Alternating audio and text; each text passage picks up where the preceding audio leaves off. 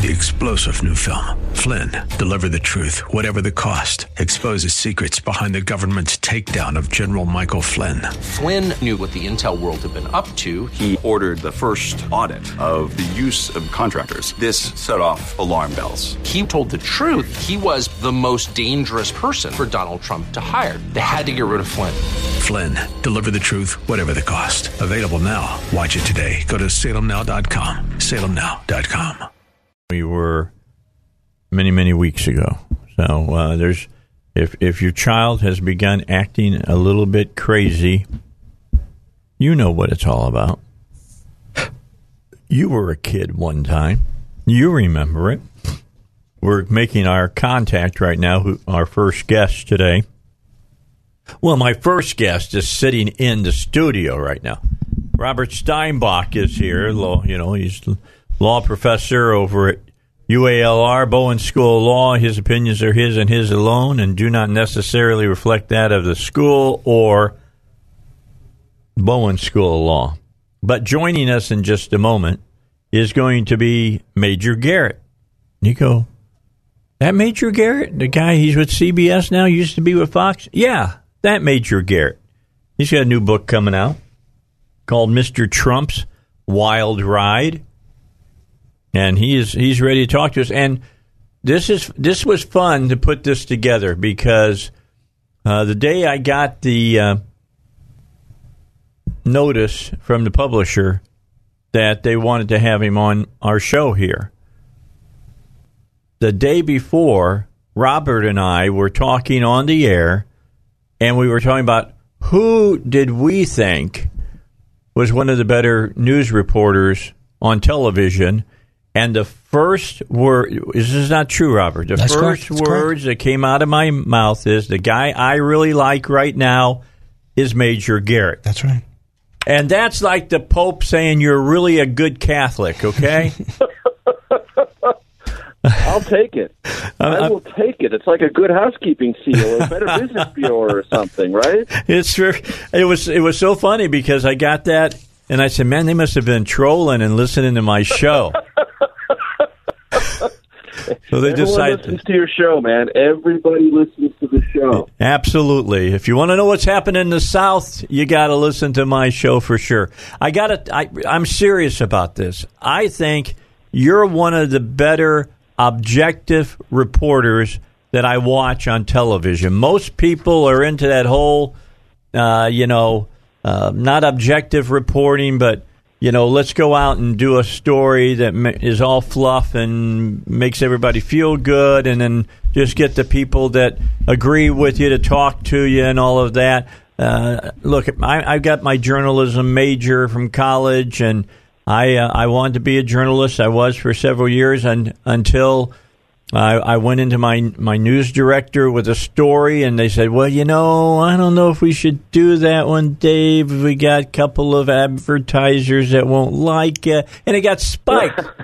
Major, it got spiked, and it was at that moment I knew it was time for me to go to talk. Sure, I can understand that. And for those in the audience who may remember me, I was at Fox for a long time. I'm at CBS now, CNN. Work for U.S. News and World Report, Washington Times. I've run the gamut. I've been everywhere. And one thing has been consistent. Whoever I've worked for, I do it the same way. And that's to go pursue the story, not already have the story cooked up before you go out to pursue the story. Thank you. And just let the facts fall where they may and get out of the way. Don't tell the audience what to think. Just tell the audience what you know, what you've learned, that's most important about that story that day, and then leave it at that. Well, Bill O'Reilly was on yesterday on the show and said to tell you hi. Well, that's great. I hope he's doing well. He is. I had a great run at Fox for 8 years. We parted as friends. That doesn't always happen in the industry, as you well know. Yep. And I was good for Fox. Fox was good for me. So there you have it. All right. So you've got a new book out. It's called Mr. Trump's Wild Ride. Anybody who has ridden a roller coaster knows all about, the crazy frog out there that you can ride, or the wild mouse or whatever.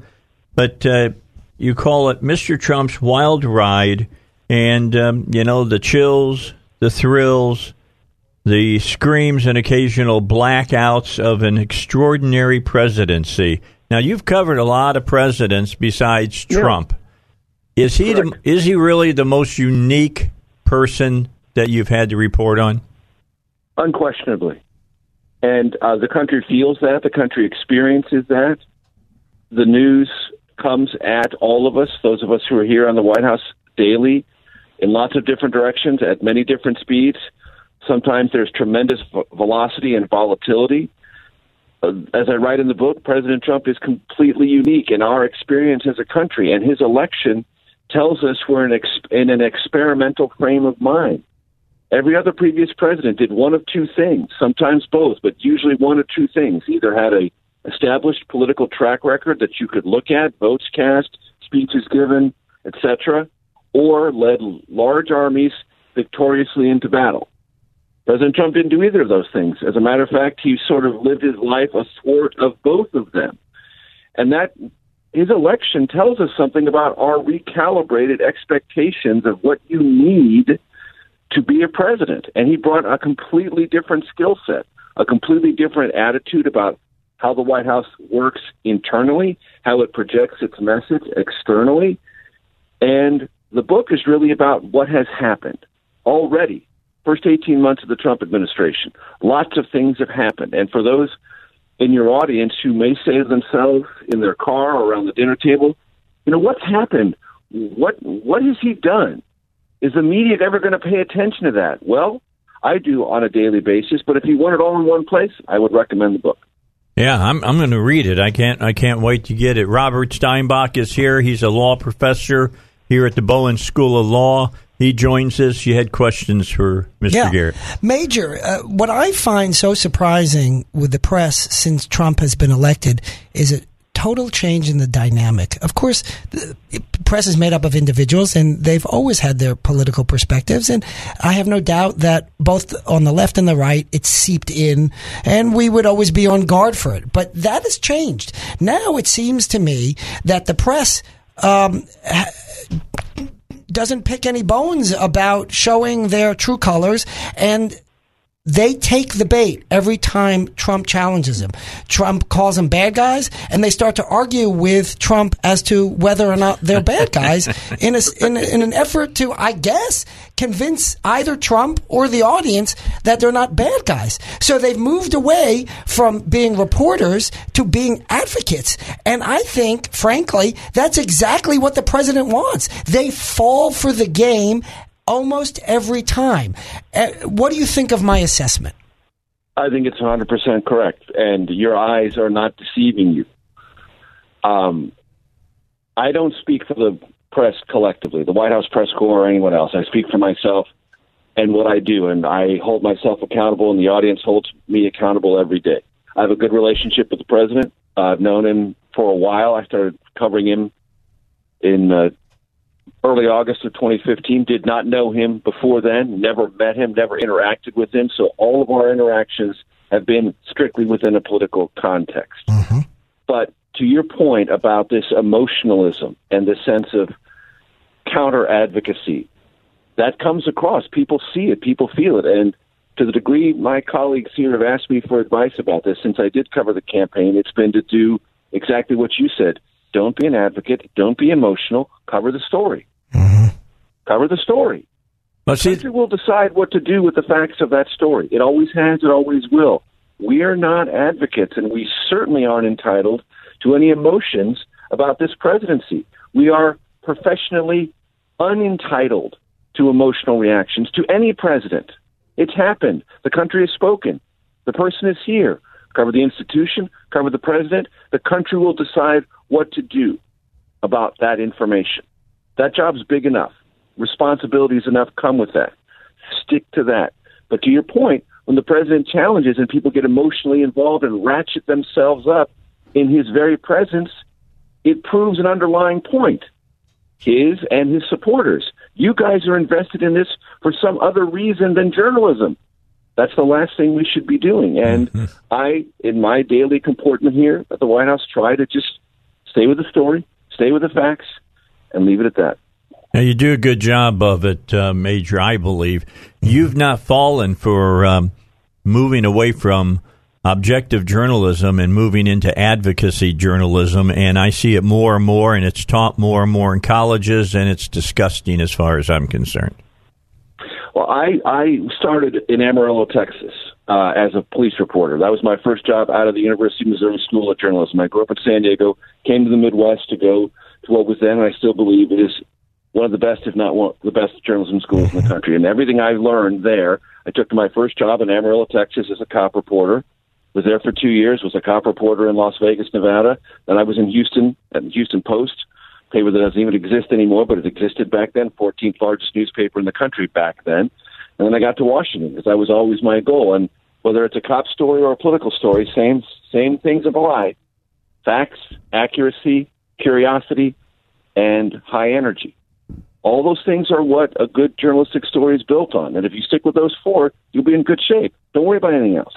Yeah. And really, that's what the book is about. One of the things about the book I'm really proud of in this context for both of you, because I think it's sort of an underlying part of this conversation. The president complains about this a lot, the sources, unnamed sources, whether they're good or not, valid or invalid. I'm not here to debate that. What I'll tell you in the book is everyone is on the record. Everyone is on the Good for you. That's great. Because I believe that's a verification measure for the readers. They can verify it themselves. That's exactly right. If they read it and say, "Does anyone complain publicly about that quote?" Guess what? Nobody has. Yeah. The White House hasn't complained. Nobody. Because it's accurate. I think the press further does itself a disservice. And just to be clear, when I say the press, of course, I'm grouping disparate factors together, and it's just a generalization. Acosta. Right, Acosta. But it's perfectly legitimate for people in the press, that's probably a better way to phrase it, to say the president said X, we've gone and checked, and X is not an accurate number, let's say. He said something cost $1 billion, it cost $500 million. I'm just making up the example. But that's... Sure, right, of course. That's perfectly legitimate. That's fact-checking anybody, and the press can say that statement was wrong. But the press does two other things now, or again, people in the press too often, I believe, do two other things that I think, again, are silly. One is they will routinely call that a lie. Now, lie requires intent. Maybe sometimes it is a lie. Maybe sometimes it's not a lie regarding whomever you're talking about, not necessarily the president, anybody. But that's a big leap, and you better be careful when you make that leap. Yes. And the press does it, or at least people in the press do it routinely, and I think that's a problem. And then the second thing is, which I think perhaps undermines them even more, is that then there are issues that are not purely fact. Like the president says that the caravan is an invasion. Well, the word invasion is a characterization. It's an opinion. It's a description. I think it's accurate. But I can see where people say, well, we usually think of invasions as being more oriented towards the military. So I don't use that word, some other person might say. But the press, in this context, routinely said, that's a lie. It's not an invasion. It can't be a lie when it's a characterization. And again, the press comes off looking highly biased. So I wanted to share those two examples with you and get your reaction as well. Sure. And look, when I first got in the newspaper business in the summer of 1984, big, bright lines between editorial pages and news pages. And as I've watched the television industry develop, and I got into the television industry late in my career after almost 18 years as a print reporter, 2 books under my belt, working at newspapers, news magazines.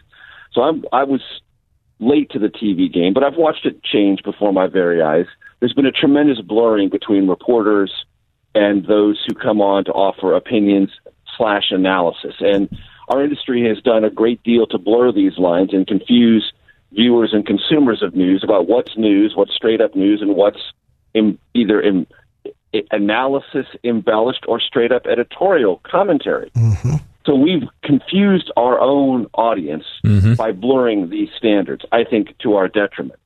And as I learned during the Trump campaign, talking to Trump supporters at more than 75 rallies, which I attended, they would say, look, I don't trust the media to be an arbiter of what's a fact anymore. Besides, even if candidate Trump is inaccurate about this one thing or another, and I talk about this in the book, he speaks to me about larger truths to them about trade, larger truths about immigration, larger truths about the political system and whether it's rigged in favor of them or against them.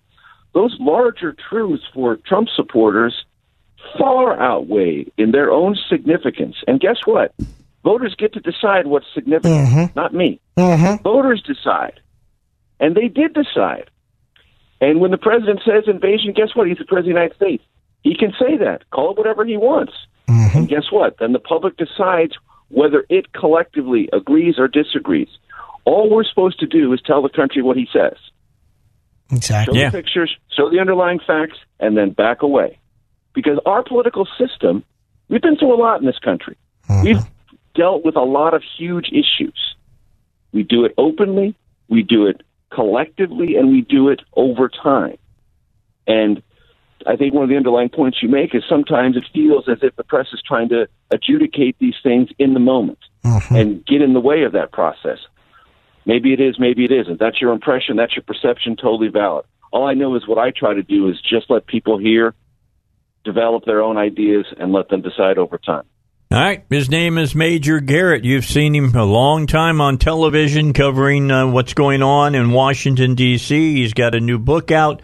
It's from All Points Books. You can get it anywhere you get your books.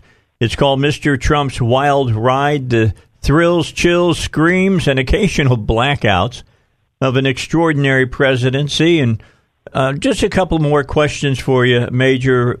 A couple of things in the book that I'd like you to kind of talk about that you've seen up close and personal. Talk about how Newt Gingrich tried to control Trump on tweeting and how negotiations ensued about that. How'd that work out? Well, control is too strong a word. Everyone who knows Donald Trump well knows there's no controlling that. But I recount, again, on the record in the book, it's a delightful story, a lot of fun to hear, a lot of fun to write, and I've gotten a lot of positive feedback, people reading that story and really enjoying it, getting kind of a kick out of it.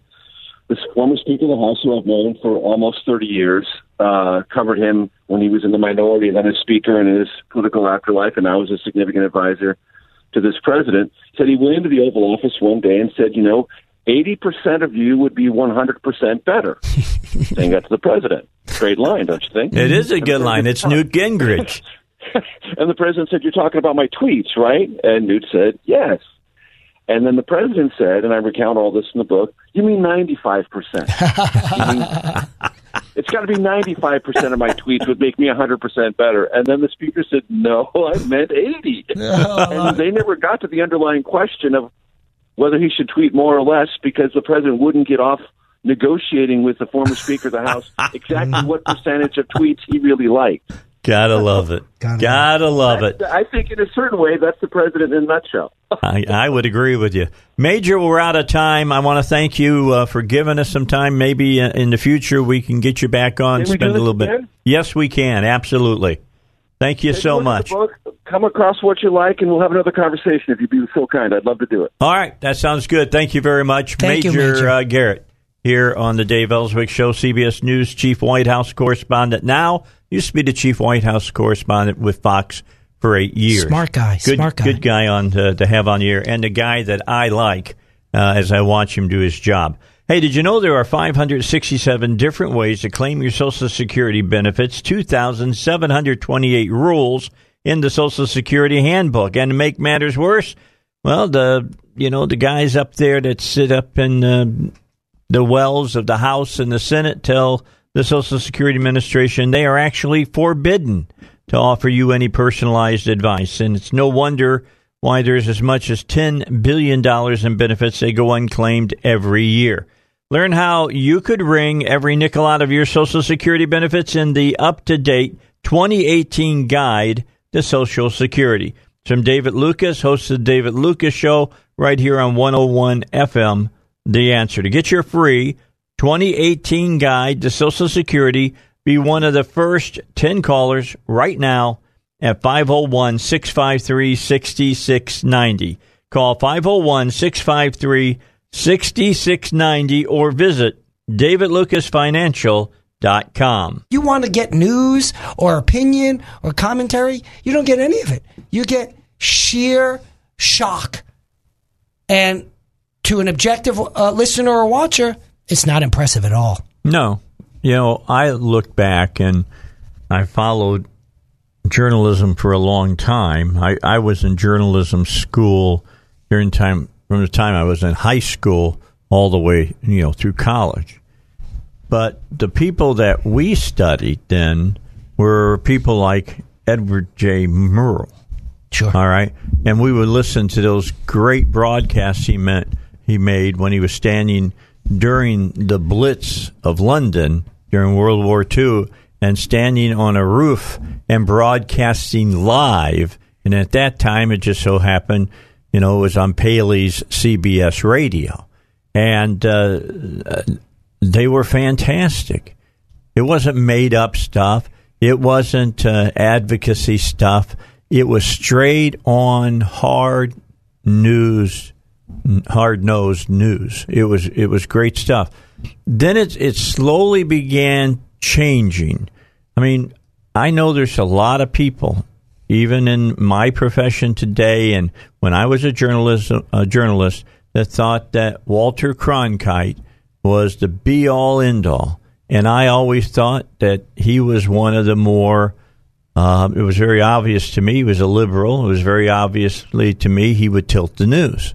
All you had to do when you wanted to know that Uncle Walter, as everybody called him, was tilting the news, is when he'd lift that eyebrow. He'd say something and he'd lift his eyebrow. I'll tell you who started off as a great reporter, and then somewhere along the line, I don't know if he did some acid at a party and didn't realize it and it screwed up his head, but Dan Rather was a very good reporter at one time, and then he allowed his own personal politics to direct how he did stories, and that's I think what happens is that people that go on every night, Monday through Friday, and sit in America's living room, get an overarching feel of power. That's right. And as we were talking with Major about, the power has now transformed, or the application of that power has now transformed, where at one point the press understood its power and saw its role as communicating ideas. There's a reason they were called the Fourth Estate at one time. Exactly. And now they've become the fourth political branch. That's correct. They've become sheer advocates. Yep. And they undermine their credibility. And as I mentioned again earlier to Major, the president will bait them. The president's a politician. He may not have been throughout his career, but he got elected president. That makes him a politician. But he knows how to play the press. That's my point. Because he's done it all his life. And now he goads them, and they take the bait. Mm-hmm. And they absolutely take the bait. And part of the problem maybe is that the cameras in the White House turn on the press corps. I mean that physically. They directionally turn to the reporter asking the question, and then you get people like grandstanding Acosta. You ever notice? Not only does he ask these loaded, baited questions that are not designed to elicit a factual response, he doesn't even let the president answer. He will immediately get into an argument with the president. Well, this is not a debate. This is a question-answer session. You don't like the answer or you want to follow up, do a follow-up. For the most part, the president's allowed follow-ups, as most presidents do. So there's nothing wrong with a follow-up. But how do you interrupt him when you decide you don't like the answer? He's given an answer. You can say, I don't believe it, I don't like it, I don't whatever. But if you ask the question, you kind of got to wait for the answer. Not with people like Jim Acosta, because they're not interested in the answer. They're interested in the show. They're interested in the theatrics. Well, it's only been in the last 10 to 15 years, and Jan Morgan and I were talking about this yesterday, that when you're out covering, for instance, a news or where you're doing, the press is there and everybody's asking questions, that when somebody answered a question, you would ever say that you would hear a reporter say, well, that's false. Right. Right. You're stretching the truth. Nobody, absolute nobody would do that. Now, it may have been pretty clear that what they were doing was stretching the truth, but the way you did that is you'd ask for a follow-up. Right. And you would look right at them and say, are you sure that's the way this went down, or that's the way this happened, or whatever? And you'd give them another chance. That's the old give them enough rope, and if they're trying to pull the wool over everybody's eyes, they'll hang themselves right in front of everybody. That's right. That's right. But now it's not that way. Now it's you want to argue with them personally. Exactly. Because you don't agree with whatever they're saying. Exactly. And that's not being a reporter. Exactly. That's being a talk show host. Exactly. And by the way, did we ever hear the press say to Obama when it turned out, much as many of us suspected, that you will not always be able to keep your own doctor, that you, Obama, are a liar? You never heard that. No, right? You would never hear it. You would never hear it because that's the difference. Now, you certainly heard conservative press, and you may have heard non-conservative press point out that in fact you didn't get to keep your own doctor, and that's perfectly legitimate. You point out the claim versus the reality. But like I said earlier, then there's the automatic. Now under President Trump, there's the automatic. He's a liar when. Just because something he says turns out not to necessarily be true, that doesn't make him a liar. Now, people can lie, and you can accuse people of lying, but every marginally or every statement that the press decides is at least marginally inaccurate cannot be a lie. That's just not accurate. But that distinction has since been lost on the press. Well, let's look at it in the way you should handle it. Yeah, the president says, if you get Obamacare, if you have a physician, you get to keep your physician. And then a couple of months go down the road, and then suddenly they announce it's not going to be that way. That's right. An astute reporter, if he's at a presser, makes sure that the press secretary, whoever is, knows who's there, and they tell you, yeah, we'll let you talk. Right. And that's the way it works, by the way. And you get your side and you go, Mr. President, on, November of the last year, you said that with Obamacare, people would be able to, that had a doctor, could keep their doctor and wouldn't have to lose their doctor. But yet, just the other day, you came out and said that isn't the case anymore. When did that change and why? That's the proper question. Right. All right? And you ask it because he's the president of the United States, even though maybe he's a guy that's he's a jerk. He's still the president of the United States, and the office deserves the respect of that office. Well, it's and the press seems to think that they are advancing what should be their goal of spreading the truth, and what they're doing is advancing the goal of making themselves look even more partisan. And the public knows this. The public perceives this. So, but the press is in an echo chamber, and they don't realize they believe their own press. I'm just telling you, they believe their own press. That's right. Well, that's like I said, when you're watching CNN, which used to be straight up news. Now, they were always somewhat left of center, although not like MSNBC left of center, but they tilted a little bit left, and that was okay. It's hard to strike it exactly down the middle, but they were a news station. But now I turn on Don Lemon, and he's staring into the camera, shocked, breathless, and his commentary is, wow. And saying that he's a reporter. Right. Not that I'm a talk host. Right. And that's two different. I've had to explain that to people. Right. Well, how do you say that? You're a reporter. And I go, no. I left that behind in the 80s. Right. When I stepped out of being a reporter and became a talk show host. Right. I'm more like the guy that works for the newspaper and writes The the editorial opinion. page. Yeah, The sure. opinion columns. That's what I am. It's what I think. I'm taking the subjective facts or the objective facts and giving it a subjective twist through my lens. That's what my show is all about.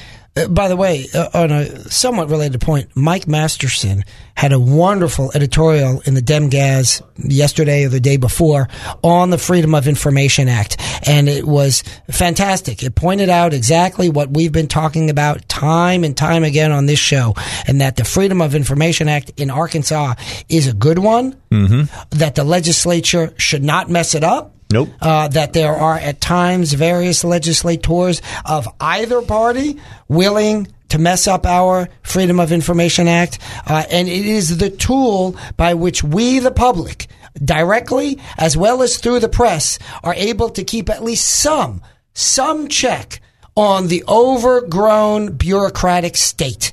And we have enough bureau hacks out there. And we've got to keep our eye on them every single day. They're spending our money, Dave. Yeah. And we've got to watch them and watch them closely, because every time we don't do that, and by the way, and many times even when we do that, they get caught with their fingers in the piggy bank. Yep, trying to do something they shouldn't be trying That's to right. do. All right, get a 100% satisfaction guarantee on your plumbing work with Arrow Plumbing. If you're not 100% satisfied with the service they've provided, they'll refund all your money. Now, I'll be honest, Arrow is who I use, and I've been using them for nearly 16 years now. If their plumber shows up and they smoke in your house or swear in your house or they don't wear your shoe covers, you do not pay for the service. No cost to you at all. And if a repair fails in the first year, they're going to repair it again at no charge. And that's with Arrow Plumbing. Find out, how to call them, what the costs are, things of that nature at arrowplumbing.net, or just Google Arrow Plumbing. All right, let's move into the second hour here, the Dave Elswick Show, here on a Wednesday. And we're getting close to Christmas. We are, 13 days away? Is that correct? Today's the 12th, right? I'm not the math major. I'm the law professor. Okay. Yeah, 12 and 13 equals 25, so I'm pretty sure about that. By the way, thank you to everybody who came out to the classic movie last night. Had full theater, or It's a Wonderful Life. Everybody likes to see that movie. I wish we could have shown White Christmas, but there was a couple of other big theater chains. They do those Fathom things, and they buy out the use of the film, and the bottom line was that we couldn't get it. And we had to make the change in November of all times, but so maybe next year we'll do White Christmas. Our two favorite movies to show are Wonderful Life, White Christmas, and one more, Miracle on 34th Street, the black and white version, of course. Now, the White Christmas, didn't they change the title of that movie to the? Yeah, it was Holiday Inn when it was first put out in the late 30s, and starred it was Bing Crosby, Danny Kaye, wasn't it? No, Danny Kaye was in White Christmas. Was in White Christmas. The other one, doggone, who was it? I can't think off the top of my head. But anyway, Danny Kaye was in the second one. Well, wasn't Gene Kelly? We'll come up with it. I was going to suggest, Dave, that White Christmas may have been renamed more recently Privileged Christmas. Oh, okay. You had a joke. You were trying to set up on a you tell joke. me, is that a joke? I didn't know. I don't think it's. I think it's a joke. Mm-hmm. I would hope it's a joke, except for the left, and they believe it. Right. Bing Crosby and Fred Astaire. Fred Astaire. There you go. Thank you very much. Theresa May has won the confidence vote against her, but she's clinging to power by a thread, they're saying. This is according to The Sun newspaper in Britain. 117 of the other folks said no. She won the support of 200 of the Tories, enough to stay in post, but the number of rebels suggests she could be in trouble anyway. Mrs. May might now consider resigning in the wake of the shaky victory, and even if she stays in office beyond the next few days, it's going to be extremely tricky for her to get any Brexit deal signed off on. The Prime Minister has already pledged to resign before the next election in 2022, making the vow today in a bid to win over more support. And Miss May is expected to make a statement at number 10 Downing Street within another couple of minutes. She said yesterday, in my heart, I would like to lead the party into the next election, but I accept that won't happen. That suggests she will step aside within 2 years at the most, with the next election scheduled to take place in June, again, of 2022.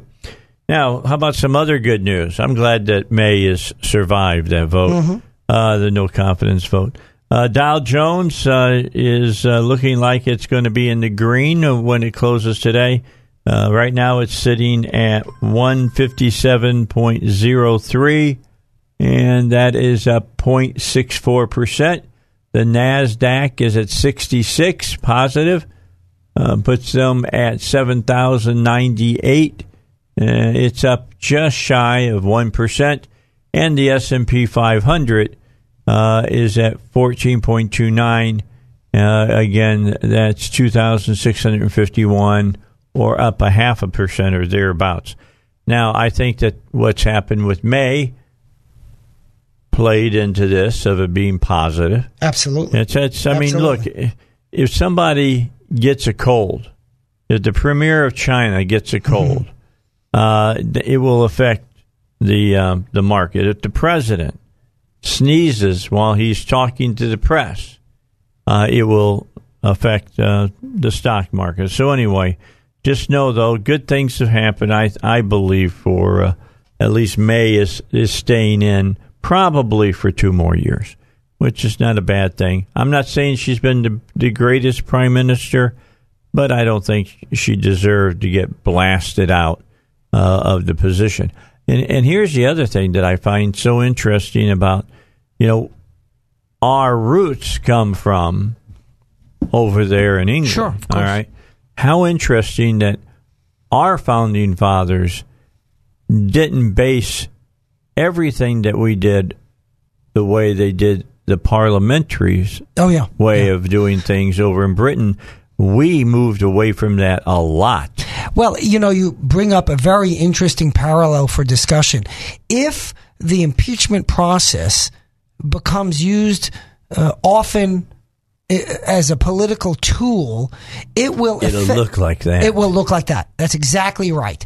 So if the impeachment process becomes abused, what will happen is we will essentially devolve, and I choose that word intentionally, into parliamentary system whereby the elected representatives will determine who runs the country, not the people. And, of course, that was the way initially under our constitutional design, and we undid that. We have now direct elections for presidents, or almost direct, right? Because we still have the Electoral College. The Electoral College, right. Shows that there's a good reason for that. Yeah, look, I think there are arguments in favor and arguments again. I just find it comical when I hear the Democrats say, we've got to get rid of it, now that they realize that they won the popular vote in certain elections but didn't win the Electoral College. Now they want the popular vote. Watch. If it were the other way around, they would want it exactly the other way around. Because think about it. What the Electoral College stops is, if you look at politics across the United States, if you get around big cities, you're typically going to have a large contingent of people that will vote liberal. Mm-hmm. Okay, they vote liberal. They want big government. You get out into the rural areas, and you will run into a lot of conservatives who don't want big government. And so it protects those beliefs out in the rural area from being just smashed by the people that live in the big cities. Well, and it also you're exactly right. It moderates the effect of the coasts. Basically, the Electoral College moderates the effect of the coasts. If we didn't have the Electoral College, the coastal states, New York, California, which would be the two largest, would determine the outcome largely. And the Electoral College, the founders being the one who wrote it, was there to get the states to sign off on the Constitution because they were afraid of the eastern seaboard states where the majority of people at that time lived. Now, it works no matter what the reasoning is about where people live at, for the simple reason that everybody has a way to have their votes protected and balanced. Well, and George W. Bush pointed out when dealing with the Electoral College, and people say, well, but there were more votes here for the opponent. Presidents run an Electoral College system. If they're running in a pure democracy system, they run a different campaign. Now, I can't go back in time and tell you how each candidate would have done under a pure democratic system versus an Electoral College system. But if someone like Hillary wins the popular vote, she can't claim any sort of victory when her opponent wasn't running a popular vote contest or running in a popular vote contest and wasn't running a popular vote program. But was running an electoral vote candidacy because that's how it's determined. That's how you win. You know, in football, you've actually got to cross the goal line. It doesn't matter how many yards you run up and down the field. You got to cross the goal line. And that's what winning candidates do with the Electoral College. So it's all sour grapes, whining. Yep, that's all it is. Yeah, it's just... are you playing Canadian football? Right, exactly. Or are you playing American football? Because the rules are different. Exactly. Put men in motion and all kinds of stuff in Canada. Can't do that here in the United States. So that's probably the easiest way to understand the differences between the Electoral College and the popular vote. Plus, they didn't want the mob to rule. There's no doubt that they were afraid of the mob ruling. Why? Look at the United States and our revolution, and look at France's. That is the difference between the moderation of everybody having a voice and the moderation of no one having a voice unless you happen to be part of the majority that's telling everybody how it is. And indeed, that's the constitutional system we have is a check on pure democratic rule. There are certain things that the democratic electorate, the people, cannot do. And be glad it is that. Yeah, well, they can't. Certain things they can't do, even if the majority or a supermajority want to do it under the terms of the Constitution. So we're not purely democratic because we limit some of the democratic impulses that we think can be dangerous, as you aptly describe, as mob rule. Yeah, we didn't have a guillotine here during the revolution. Thank God for that. All right, quick break. We'll be back with more. Robert's with me until 4 o'clock. 4 o'clock, Duck will be here. Joe can't make it. He's got people that are out sick, and he can't leave the shop today because he's short people, so not in size, but in numbers. And he can't be here he's got to help repair some cars himself. And then in the last hour, the folks from the center are going to be here, and Crystal and her husband will be here to talk about during the holidays. A lot of us are going to have a lot of great times, but some of us are going to have some difficult times. How do you deal with that? We'll talk about it when we get back. Don't forget about Hillcrest Designer Jewelry. Eric Coleman will be on my show on Friday at the 5 o'clock hour. and we're going to talk to him about, we're getting close, can't get a hold of him, and want to do some kind of work as far as something special, for one person, because he doesn't have the time to put it together. It takes time to do something specifically special for one person. So we'll be at the point where, well, what's your druthers then? And I'm going to tell you what, he's got all kinds of choices. He's got all kinds of things you can look at, and it'll make that other person very, very happy. Just drop by and see him at 3000 Kavanaugh Boulevard. In fact, I'll suggest to you that you call him first, 501-246-3655. That's 501-246-3655. And let him talk to you. You've got to get a feel for what it is you're looking for, and he'll have some stuff setting out so you can look at it when you have your appointment with him. Eric Coleman at Hillcrest Designer Jewelry, 3000 Kavanaugh Boulevard. All right, back with you, and so is my buddy, Robert Steinbach. He joins us. We had him Monday, but doggone it, we didn't have him for a long time, and I want to have him for a long time so we can get in here and have a great discussion, because he really brings a lot of great thought to a lot of the topics that we're talking about. For instance, I know everybody's going to be talking about Theresa May, and what they're going to be talking about is, what's this mean for Britain? What's this mean for Brexit?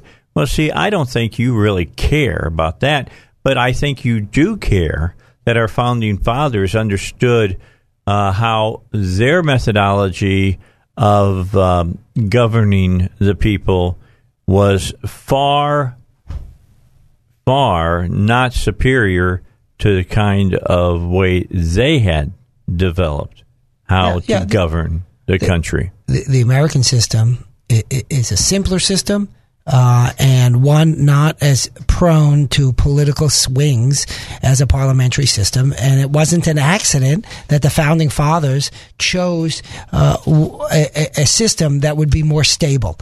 Absolutely different than any other country before or almost since. Yeah. In fact, I'll say we are different even now than the countries around the globe. Oh, yeah. And we have a constitution of what's known as negative rights. And that means the Constitution doesn't promise you anything.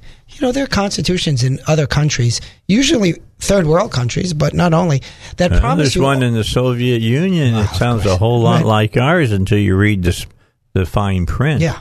And they have these positive rights. You have a right to housing. Listen, I don't want anybody to be without housing, but what does it mean to have a right to housing?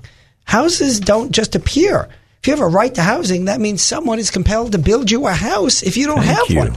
Mm-hmm. And so negative rights simply talks about what the government can't do to you, because government is a man-made creation. And if you create it, you better limit it. And that's why the notion of limited government with negative rights in a constitution is the most stable form of government that can be created. And with rights not given by politicians, but by God. Right. And to be clear, you don't need to believe in God. You can believe they are natural rights or whatever term you want to use, but they are rights not provided to you because somebody says that he or they are giving them to you and they can take them away. These are rights that you hold no matter what. Now, you may need to fight for them, but they're your rights. Yeah, and it's important to keep that in mind because Jefferson said it first. Ford said it continually during the time that he had something to say during his political career, and that is a government that is big enough to give you everything is big enough to take everything away. Well, that's exactly right. And we talked about, of course, on this show many times how Ronald Reagan said, be wary when the government shows up and says, we want to help you. Yeah. Be wary. Most dangerous words ever repeated. Exactly. I'm from the government and I'm here to help. And I'm here to help. Now, to be clear, that doesn't mean that the government hasn't helped people and doesn't help people. They have and they do. But like with many of these devil's bargains, there are often strings attached. So be wary is my advice. Yeah, always be wary. It's like Harry Brown, the Libertarian candidate, used to say, and I love to repeat what he said, and that is, the government shows up and breaks your legs and then comes back 2 weeks later and says, I got these things called crutches to help you. Yeah. It sounds a little like the mobsters that show up. Well, it's a whole lot like that, isn't it? Yep. At times it is exactly like that. So it's just something to keep in mind. Hope that you'll file that. Look, the way I learned a lot of that is the exact same way you're learning it, if you've never heard that before, is, well, one, I lived through it, and two, I read and heard Harry Brown say that. Dave, can we talk for a minute? I know we often do. Can we talk for a minute about immigration, illegal immigration? Sure. 2 minutes I got, and then we'll pick it up after the news, because it's going to take longer than 2 minutes. Because I was watching Tucker. I know you watch Tucker often. Oh, yeah. And it's really remarkable to me how these folks from other countries are traipsing through Mexico. They're not Mexican. They're from Guatemala, other countries, and they come to Mexico, and they say, we need asylum in the U.S. Mm-hmm. And I'm still at a loss to understand why they can't take asylum in Mexico. And the answer is because there are not enough jobs in Mexico. That's what they say. Yep. And that's they have now disclosed. Or good paying jobs. Yeah, right. And so they've now disclosed the fact that they're not asylum seekers. They're job seekers. Yep. I don't begrudge them. I get it. We're the greatest country in the world. We have the most opportunity for everyone in the world. So people around the world say, I want to go there. We are an immigration magnet. You know, people are not flowing into third world countries. Please let me into that underdeveloped country with a corrupt government and no wealth and no resources. No, that's not what is happening. People continually try to come to the United States, and I don't blame them in one slightest bit. Where I blame them is when they show up and they don't follow the rules to come here, and they try to break the law to come here. And people keep saying, it's not against the law to sneak into this country. Yes, it is. Yeah. It is a criminal violation to sneak into this country. All right. The news, and then we'll pick it up when we come back. All right, back with you here at the Dave Elswick Show. We've got a half hour left with Robert Steinbach from over at the UALR Bowen School of Law. He's a law professor there, but always remember that his opinions are his and his alone, although the school and the university would be better off if they'd listen to him. Are you or is someone that you know suffering from eczema? It's time to stop covering up if you do, because there are clinical trials going on right now that can take care of those breakouts. I mean, I get it on my hands at times, and I can't even wear a ring because under the ring, my hand breaks out with little blisters and things of that nature.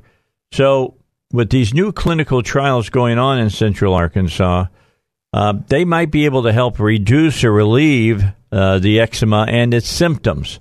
Now, qualified participants are going to receive free study-related care and compensation for their time and travel. So don't let eczema keep you hiding. Call the folks at Applied Research at 501-954-7822 or visit them online at arcarkansas.com to apply. You can find out right there if you are going to be used in any of these studies. Again, that's 501-954-7822 or arcarkansas.com. Help could be just a click or a call away, so apply today. All right, Robert, we left, and you were making some points right off the bat about illegal immigration. Let you go ahead and pick it up from where you were at. Well, look, Dave, we've had this discussion over and over again. In some respects, it seems like a broken record, but maybe it's not, because the president said yesterday something, it was yesterday or the day before, that I think was very telling, as well as to watch the reaction of the Democrats, Nancy Pelosi and Chuck that was Schumer. yesterday. That was yesterday. Thank you.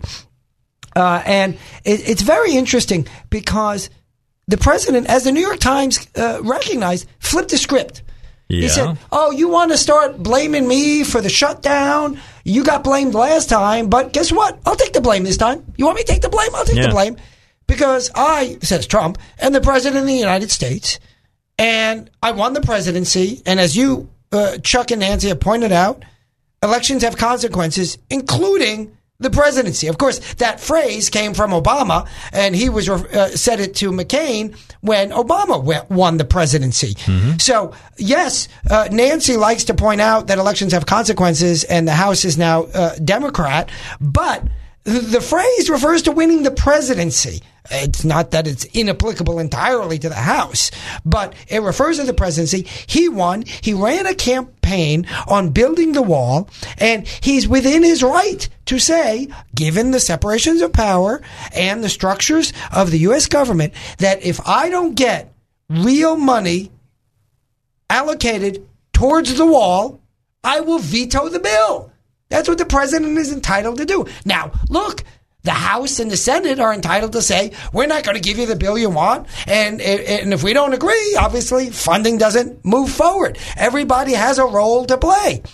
But I frankly never understood when one group would not take a principled stand and say, we don't need everything that we want. We're not demanding that the Democrats agree entirely to our demands. But we ran on and won on building a wall to reduce illegal immigration. And yes, in fact, it will have an effect. Yes, it will. Sorry. It has had an effect, and he went in and he explained that. I mean, this is really, a wall doesn't have an effect. I mean, this is a kind of bonkers. Then why do you have a front thinking. door? Right, exactly. So it will have an effect. And if you want to negotiate with the president has made clear this is his one ask.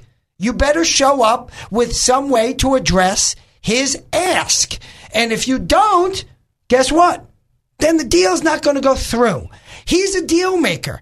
He'll negotiate. He'll give you DACA. Remember, DACA is for the kids that weren't born in the U.S. The Republicans voted to give them DACA, exactly. and the Dems said no because they wanted the political capital instead of a satisfactory answer. That's right. Remember, DACA is about the kids who were brought here at a young age, so they're not American citizens. And as Obama and others said, this phrase I don't buy, but they said, well, they're Americans in all way but one. Yeah, you know what? The one way that they're not American, just to be clear, I don't want to sort of make too firm a point of it, but the one way they're not American, legally. That's right. That's it. It's just legally. They didn't get here They're not legally. American legally. All other ways you can call them American, the same way you can call every person a unicorn in every way but a meaningful one. Okay? So they're not American, but I have sympathy, as most people do, for those kids. They didn't come here by themselves. They were brought here by their parents. They grew up here. They know America as the place that they grew up in. So I've got perfect sympathy for them. So the Democrats want to legalize those kids, and they're called the Dreamers. That, one of these political names. Fine, call them whatever you want. I don't care. And that's the D in DACA. So they want to make the Dreamers essentially citizens. Fine, if that's a deal you want, let's strike a bargain. Wall for Dreamers. There you go. But the liberals don't want that. The liberals want all of it. Well, they want all of it and none of it. I'm not sure the liberals actually want to pass Dreamers. Why? Because then they can't rattle their tin cup against the bars any longer. Okay, so at that point, they don't have a political topic. Exactly. They can't make a bunch of noise. But let's take them at their word. Let's say they do want that. Okay. And you don't want the wall because all of a sudden, by the way, you're fiscally conservative and you think it's too much money to spend after you burn money. I've never seen a political group take money and stick it in a fireplace more quickly and burn it. President Obama sends a plane load of billions of dollars to the Iranians, but we're worried about a $5 billion investment in a wall for security. Fine. Let me take your word for it again, as more and more challenging as that becomes, that you don't think it'll be effective. Guess what? Suck it up. You want the dreamers. The president wants the wall. Many, many Americans want the wall. Common logic suggests that a wall, in part with other aspects of border security, will help border security. By the way, border agents say that it will help border security. So you make the trade. If you don't want the trade, then not only is the president within his right to say, no deal, no continuing resolution, meaning no funding of the government, we'll shut it down. He should do it. Do it. We're tired of the namby-pamby, pass the buck politics. We saw this from the left and the right when it came to putting the embassy in Jerusalem. Yep. Right? The lefters, no, we stand with Israel. We stand with Israel, even though we're a bunch of libs. Okay, good. That's one group. Then we turn to the conservatives. Oh, well, we've always been fans of Israel, and the biblical connection and all that, and democracy. Great. So the left and right, they were all friends of Israel. And then everybody passed the laws, 99-1 in the Senate, approving the move of the embassy to Israel. And yet, year after year, the Democrats and the Republicans. Crickets. They sat on their big behinds and did absolutely nothing. For the only democracy in the Middle East, our best friend in the Middle East, and then when Trump went to do the deal that he did, you heard, mostly Democrats, mind you, but some Republicans, well, what did we demand out of them? Demand out of them. When Dave Elswick invited me over his house for Thanksgiving, because my mother just died and I was here now in Little Rock, not with my family, he didn't say, but show up with a check for $50. No, because guess what? Friends don't demand from another friend something in exchange for what they are willing to give. You empathize with your friends. To family. Family. That's right.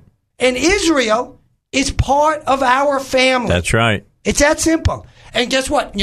When some of the Arab countries, some of which we have become good, close friends with, say, well, you're closer with Israel than you are with us. You know what the answer is? That's right.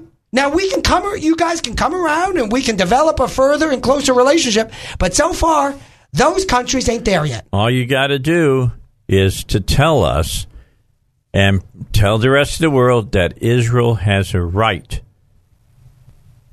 to their own country. That's exactly right. That's all you got to do. Well, that and maybe have a modicum of democracy in your own country. Yeah, that's the other thing. Okay? A bunch of dictatorships over there. Maybe if you let your women drive. How about let a woman drive? How about not throwing gay people off the top of buildings? How about some crazy ideas like that? Okay? So, we are friends with Israel because we have a common value system, and we are growing common value systems with other countries in that area as they move towards Western values. Oh my gosh, Dave, I said it. Western values. You mean we can judge values? That's right, we can. That's right, we can. Equality for women. That is a Western value. It is objectively good. Not throwing gay people off of buildings. That is a Western value. It is objectively good. You want to know what another Western value is important? Yes, sir. Believes in life. Yeah, that's right. That's right. And the democracy. East does not believe in that. And democracy. Yeah. And people not being ruled by unelected dictators. And you can call the dictator whatever title you want. But if he's not elected, the only alternative is he's a dictator. He may be relatively benign. He may not be. It's always a he, by the way. Yeah, ask Mugabe. Yeah, exactly. Ask when they're chopping off the heads and chopping off the hands. Yeah. And you know what they say? Oh, but it's for the good of the country.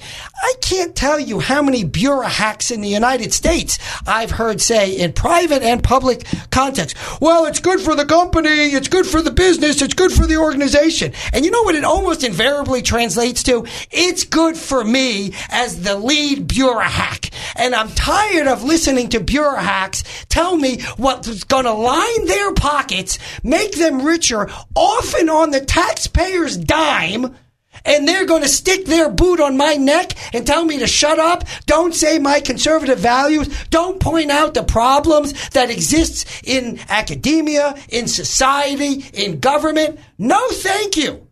That's why the First Amendment is what? That's right, first. And guess what's the Second Amendment? The ability to protect the myself First to have okay, the real, exactly. So I can talk about it. All right, exactly. we got to get a break. I'm going to give time for Robert to go I got to go take a nap. Take a blood pressure pill. Exactly. And we'll be back. I want to talk a little bit about Mr. Michael Cohen, sentenced today to 3 years. Oh, but wait. There's a caveat to that a lot of people haven't been hearing. We'll talk about it when we come back here on the Dave Elswick Show. All right, let's finish it up with Robert Steinbach today. I told him I'd bring him back at 4. I have to apologize to him on the air because we got the center coming in. That's fine. And I forgot about it. I had written them in. Fine. I had written them in pencil. Mm-hmm. Whenever it's somebody that by no means would anybody else be on, it's in pen. Like on every Monday in the 3, 4, 5 hours, it says RS. You know that guy. I think I've met him once or twice. So we make sure that we know we got you, and then in the final hour we've got Conduit News on. For instance, and we don't miss them till typically on a Monday. You get a lot of special people who show up. You're not you show up on a Monday and you go, who's on with him? Oh my God, is that really true? So anyway, I'll tell you tomorrow who's going to be on Monday. There is somebody special coming Monday. Good. All right. With that said, let's talk about one last thing because the media has been going off completely nuts. And that is that Michael Cohen, the former person who was a lawyer for the president, who supposedly was his, quote, fixer. All right. Whatever that means. Was sentenced to 3 years in federal penitentiary. Mm-hmm. And now they had been talking about 20 years in prison, but evidently he suddenly coughed up some grain of information that the feds were interested in, and so they worked a deal with him. See, that's the whole problem about this. And Rand Paul talked about this. He said that typically when you're talking about prosecutors, they are given a crime and they go find who did it. With this, that's not. It's kind of just the opposite. It's on its head. That's right. They go and they think something happened, and so they go and put the squeeze on everybody to prove that it happened. That's right. And so, if you look at Cohen and how many things that he said that were not true, they know it wasn't true. It's been proven it isn't true. How can you believe him on anything he would say in a court of law? Well, it just so happened today, and I heard this today. I've only heard it one time. Nobody's really grabbed hold of this yet. He got 3 years, perhaps, one reporter said.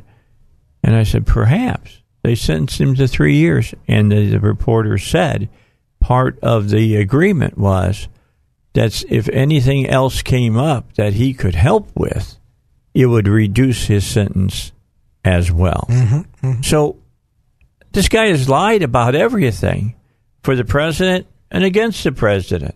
So when do you believe him and when don't you believe him? He's not a credible witness at all. But they got him like an ace in the hole, and I don't get it. Dave, let me give a teaser for when I'm going to be guest hosting for you on the 31st, or New Year's Eve day. I'm going to bring in a colleague of mine, Josh Silverstein. You've had him on your show. Guy. Great guy, smart guy, liberal. Yeah. Liberal. And guess what he's going to come on? He's going to come on this show and detail for you and your audience why, given all of the available evidence today, there is no case for impeachment. It's a liberal. That's what Dershowitz of course. Saying it. Here's what's remarkable. Smart, educated law professors who are liberals agree. Yeah. Agree. There's no basis, given the available evidence. Can I say one name? Yes. Tobin. Yeah, he's a perfect example. That's right. Because he's not a dumb man. No, that's right. That's right. That's exactly right. And so these, when you get this type of agreement, but yet you hear the fringe left, which is maybe most redundant. of it, right? It's There's hard. not much of a fringe right, anymore. I mean, the fringe is supposed to be the little bit of the edge, but that fringe runs all the way up to the collar. Yeah, it's like a dress made out of spaghetti. It's all fringe, right? And so when the all fringe left constantly cries impeachment, they can do it, right? They can vote in the House, but as a legal basis, there's nothing available today to support it. And B, it's most likely going to hurt them politically in any event. I think they got 2 years and they're done. Yeah. I don't know if they'll ever win the House again. Yeah. Personally, that's in my personal belief on this. Well, we'll see. I mean, if I had... How long was that cut from Maxine Waters from yesterday? Do we have time to play it? We can play it? Maxine Waters. Do we have enough time to play her? One thing you've been very consistent about from almost minute one of this presidency is that President Trump should be impeached. That was when you were in the minority. In a few weeks, you are going to be in the majority. I don't think that you've changed your mind that the president should be impeached. My question to you is, at what point do you think impeachment proceedings should begin? Well, let me just say this. I do believe that the Congress of the United States of America have not assumed their responsibility that's given to us by the Constitution of the United States by way of impeachment. This president, in my estimation, has done everything possible to certainly be eligible for impeachment. And so I really do think that it should be started. I think there have been a couple of attempts, certainly, that did not, win support because the Republicans were in charge of, both houses. But now I do believe that impeachment should begin. I know there are a lot of people who don't agree with me, and there are some who say that it will be too disrupted. We've got too many other things to do. I've said over and over again, we can walk and we can chew gum at the same time. We can be about the business of health care. We can be about the business of infrastructure. We can be about the business of setting this country on the right course to undo many of the things that this administration have done to literally undermine the very people that they are supposed to represent. And so I think we can do it all. We cannot continue with the president who lies, with Cohen who has been caught lying. The president is a criminal. The president worked with Cohen, instructed him to go and pay these women to be quiet, to shut them up. The president was just simply complicit in all of this. He's the one who initiated this with his attorney. And so this criminal must be brought up by the Congress of the United States for impeachment.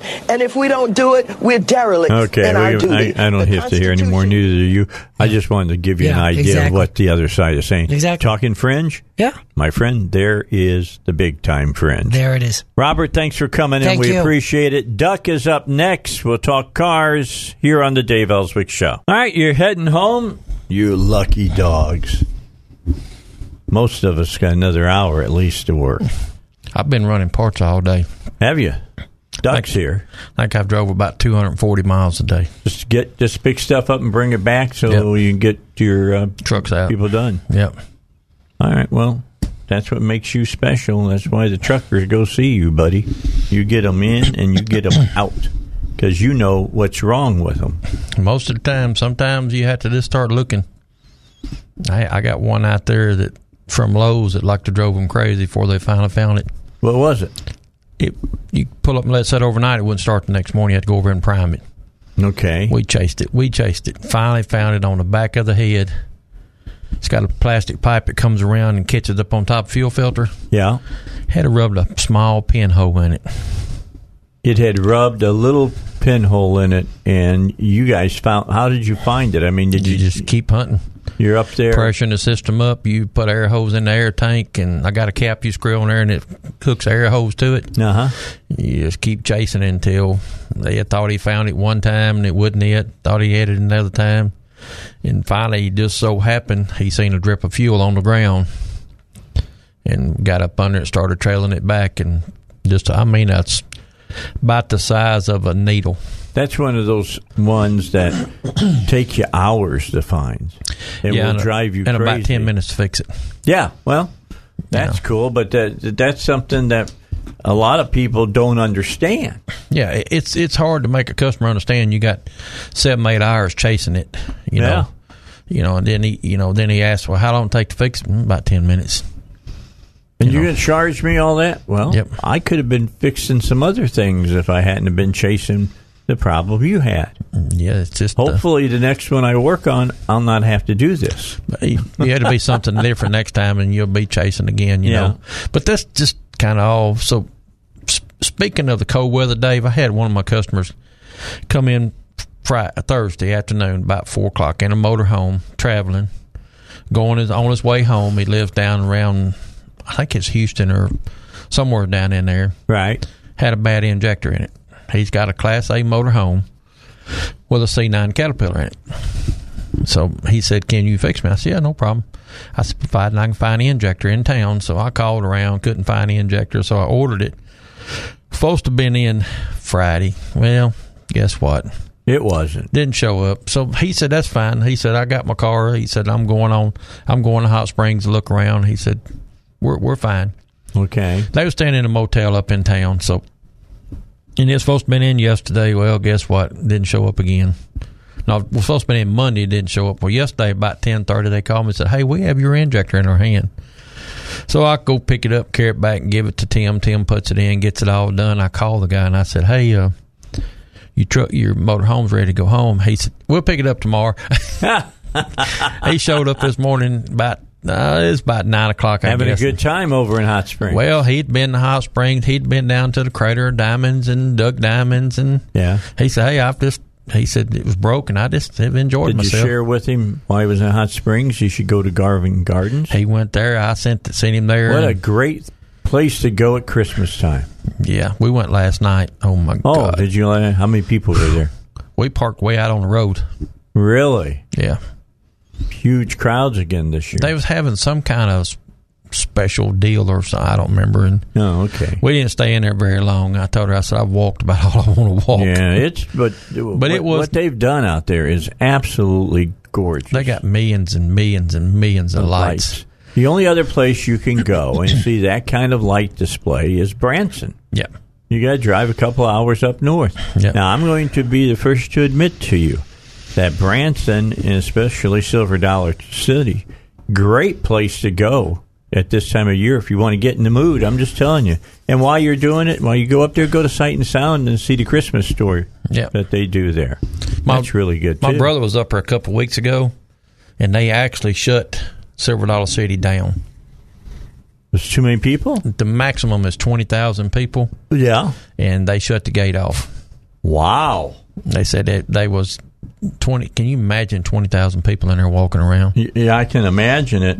I can tell you that I wouldn't want to do it. No, it'd make you want to pull your hair out. Yeah, it would. Well, it would. And just to get a hot chocolate or something, you'd be standing in line for 35, 45 minutes. So maybe longer. One of my customers that he heard us on the radio a couple of weeks ago, he come by the shop yesterday, and he's got a 2012 F-250 Ford truck with a 6.7 Ford motor in it, diesel motor in it. He said, hey, can you come by my house? He knew where I live. Don't live very far from him, about probably a half a mile, maybe a mile. And I said, yeah, I'll bring the computer, and I'll come by, and we'll check it. So I go over there yesterday afternoon about 4:30 and pull up, hook the scanner up to it, bump the key. Fuel pressure comes up. I say, it's got the electric pump's working. Bump the key and whirl it over. No fuel pressure. It takes like 6,000 pounds to make it start. Wow. And I said, was you riding down the road and this thing quit? Yep. I said, well, give me a 18 millimeter wrench and I pop one of the lines off and you can shake the metal out of the line. Oh, no. He said, what caused that? I said, high pressure pump went down. He said, so what does it cost to fix it? It's about $10,000. Did you tell him to sit down first? No, I went ahead and told him standing up. He's a real man, so he could handle it, huh? But, he looked at me. He said, you are kidding me, ain't you? I said, no, sir, I'm not kidding. I said, it's about $10,000 to fix it. And how old was this truck? It's 2012. Holy Got cow. 100. This is the kicker, Dave. Here it comes. He bought it October the 8th. Ooh. And he's drove it 4,000 miles. It's got 149,500 something miles on it. Is this the guy you talked to me about a couple of weeks back that said when he's getting ready to buy it, you said make sure they change? No, that's another guy. That's another guy because he ended up he got burnt too. Paying a whole lot of cash that he shouldn't have had to pay. That's what this guy said. I just bought the thing. I ain't owned it very long. You got to do your due diligence on this. Okay, so what is it you tell people if they're getting ready to buy a pickup like this? What should they do first? The first thing, if you buy one, what us say a 2012, 2013, 2014, and it has between 130 and 100, we'll say 120 to 150,000 miles. If you're smart, you will take it to me or somebody and tell them, put me a high pressure pump in there. That's what goes down. That's what gets everything else. It gets the injectors. It gets the rails. It gets all the lines full of metal. Even you got to pull the tank off of it and clean the tank out. But if you catch it quick enough, you can go in there and put a pump on it, and it's a whole lot cheaper. You'll spend about $3,500 instead of $10,000. Yeah, but how about you bring it in and you say, check that, and you can tell if things are ready to go sideways, and you go, you might not want to buy this. Oh yeah, I have people all the time come in there. We'll stick the scanner on it and say you need to take it back and give it back to them. And a lot of them, I'll walk out front, look and see what kind of truck it is. I don't need to scan it. You need to take it back and give it back to them, and hope you get back home in it. Wow. I mean, if you buy like with a say a 8, 9, and early 10, which has a 6.4 diesel in it, you're subject to not getting back home in it. That's how bad they are. Dave, they'll be running good 1 second, and you pull up to the next red light, and it's quit. Stop. Yeah, it just shuts off, and they're just. That's why they didn't make them but 2 years, late 08, 09, and early 010. Yeah, well, it's going to be very interesting to I like to say this because it's like if you're going to buy a used car, you always take it over to a bumper-to-bumper certified service mechanic or center and let them give it a once-over. They can save you a whole lot of grief a lot of 20 times, minutes. If it's someone that's been a customer or someone that I know, pretty good, I don't even charge them. If it's not $75, $7,500, tax and all. $1,000 is a pretty good deal. Well, at least you can go back and say, hey, this truck needs so-and-so, so-and-so, so-and-so, so-and-so. You're going to have to knock some money off of it. Yeah. If you don't know that and you buy it, we'll just say you give $10,000 for the truck, then you're looking at you're going to have to put another $3,000 or $4,000 in it. You're way more money in it than what it should. And that's where this guy is. This guy owes $12,000 on it, and he needs to spend another $10,000. I'll Google the truck and just see what it was worth up and running. It's a $17,000 truck. Yep, you're on the downside on that one.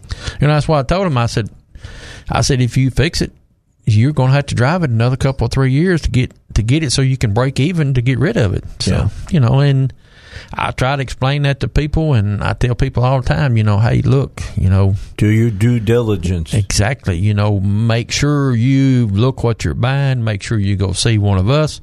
Call me. You can call me anytime you want to, and we'll discuss it.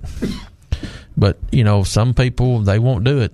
They just buy it anyway. And then when they have trouble like this guy, he didn't take it to let nobody look at it. All he knew, he wanted him a diesel pickup. Right. So now look where we stand. Well, you got a diesel pickup. We're on the backside of the fence looking at it. You got plant flyers in the bed. You got your diesel pickup, all right? Be happy. Yeah, we can plant flyers in the bed. All right. Joe's not here today. He had a couple of people that were sick at his garage. Somebody had a funeral they had to attend, so the bottom line, he's not here today. He'll be back next Wednesday. We'll take a break. We'll come back with more. It's the Dave Elswick Show here at 101.1 FM, The Answer. All right, back with you, the Dave Elswick Show. You know, we were always telling you that getting your oil changed on time and using the correct oil and the correct filter, in your car is absolutely imperative now. So Relodyne, a sponsor here of Duck and Joe's segment here on 101.1 FM, The Answer, is somebody they can trust, and they're doing their business with them. So tell us a little bit about Relodyne now. You know, we was with B&M Oil for a long time, and then they sold out to I can't remember her name. McPherson. They sold out to McPherson. But me and Joe discussed it, and we didn't really want to switch oil because we like what we have. I have the 15W40 for truck oil, plus we have the Haviland and everything, and they got it in all different grades. No, that's if it's 5W20, 516, or whatever you got, they have it. It's good oil. It takes good care of the inside of your car. We went with Relodyne, but we talked to a couple of different people. We talked to Jeffrey. What was the big part about Relodyne that you ended up with them? They're kind of like bumper to bumper. They're right over by bumper to bumper. Matter of fact, they're right down the street from bumper to bumper. They got the warehouse right Roosevelt, here. Then. If I need something, I can stop by and pick it up. If Joe needs something, he can run over and pick it up. It makes a big difference when they're right here. You know, where if I run out of 5W30 synthetic oil, I'm up here a couple of times a day. I just go by there and pick what I want up, and or if I'll call Jeffrey. Jeffrey called me Monday, I think it was, and said, "Hey, how much oil you need?" I need 100 gallons of this, and they say, "Okay." So, but they're good people. They take good care of us. We went with them. We discussed it, me and Joe. So we decided, we like Jeffrey. We like his boss. We like the Relodyne company. They just took good care of us, and that's why we went with them. And if I need anything, they take care of us. Well, our listeners are happy that you get taken care of. What does it mean for them? It means that they get a good quality oil. We put a good filter on the vehicle. And I got something to tell you. Remind me, and I'll tell you about this car that come in. Okay. We put a good quality oil, and if it says it takes 5W30, we put 5W30 in it. If it takes 0.20, that's a full, a synthetic blend oil. We can put that in. If you need fully synthetic, we put that in. It just makes it better for me and Joe, and it makes it a whole lot better for the customer. The customer can come in and get an oil change and don't have to stand there and wait for us to go get oil. It just, and they're good people. They take good care of us. If you have a problem, pick the phone up. We call Jeffrey. They take care of us. It's kind of like bumper to bumper. If we call bumper to bumper and say, "Hey, we got a problem, Jerry Rocher," he'll find somebody to get us took care of. It may be James, it may be Chris, and may be Kenneth, it may be any of them, but they will get us took care of and figure out our problem, get it straightened out. And you go over to the warehouse. I just come from the warehouse picking up parts, and I mean it's got thousands and thousands and thousands of dollars worth of parts in that warehouse. I needed a set of kingpins, a K102i, which is kind of oddball set of kingpins. I call over here, we got 4 sets. So I go by. You go get it. You come back instead of having to wait a day or 2 days or 3. You get them now. Yep. That makes your customer happy because he gets his car or his truck back quickly. Yeah. And you're ready to get the next customer in and get them taken care of. Yes, sir. And it's kind of like getting a service. If you got to wait 30, 40 minutes for me to go get oil or something other, most people's not going to do it, Dave. And I'm just as guilty. I'm not real good about waiting. Yeah. I have a short fuse when it comes to waiting, but they take good care of us. Bumper to bumper, Relodyne, all of them, that we have good service out of them. But the key is, if you're waiting, your customer is waiting, and you pride yourself on getting it in and then getting it back out in as fast and an expedited way as possible. Whether it's me or Joe or Gary Henry or Henry Atkins or any of them that's a bumper to bumper certified center, we're going to get you in as quick as we can. We're going to give you a service, not an oil change. We're going to check your tires. We're going to look at your brakes. We're going to look at your belts. We're going to look at your hoses. We're going to check your wiper blades for you.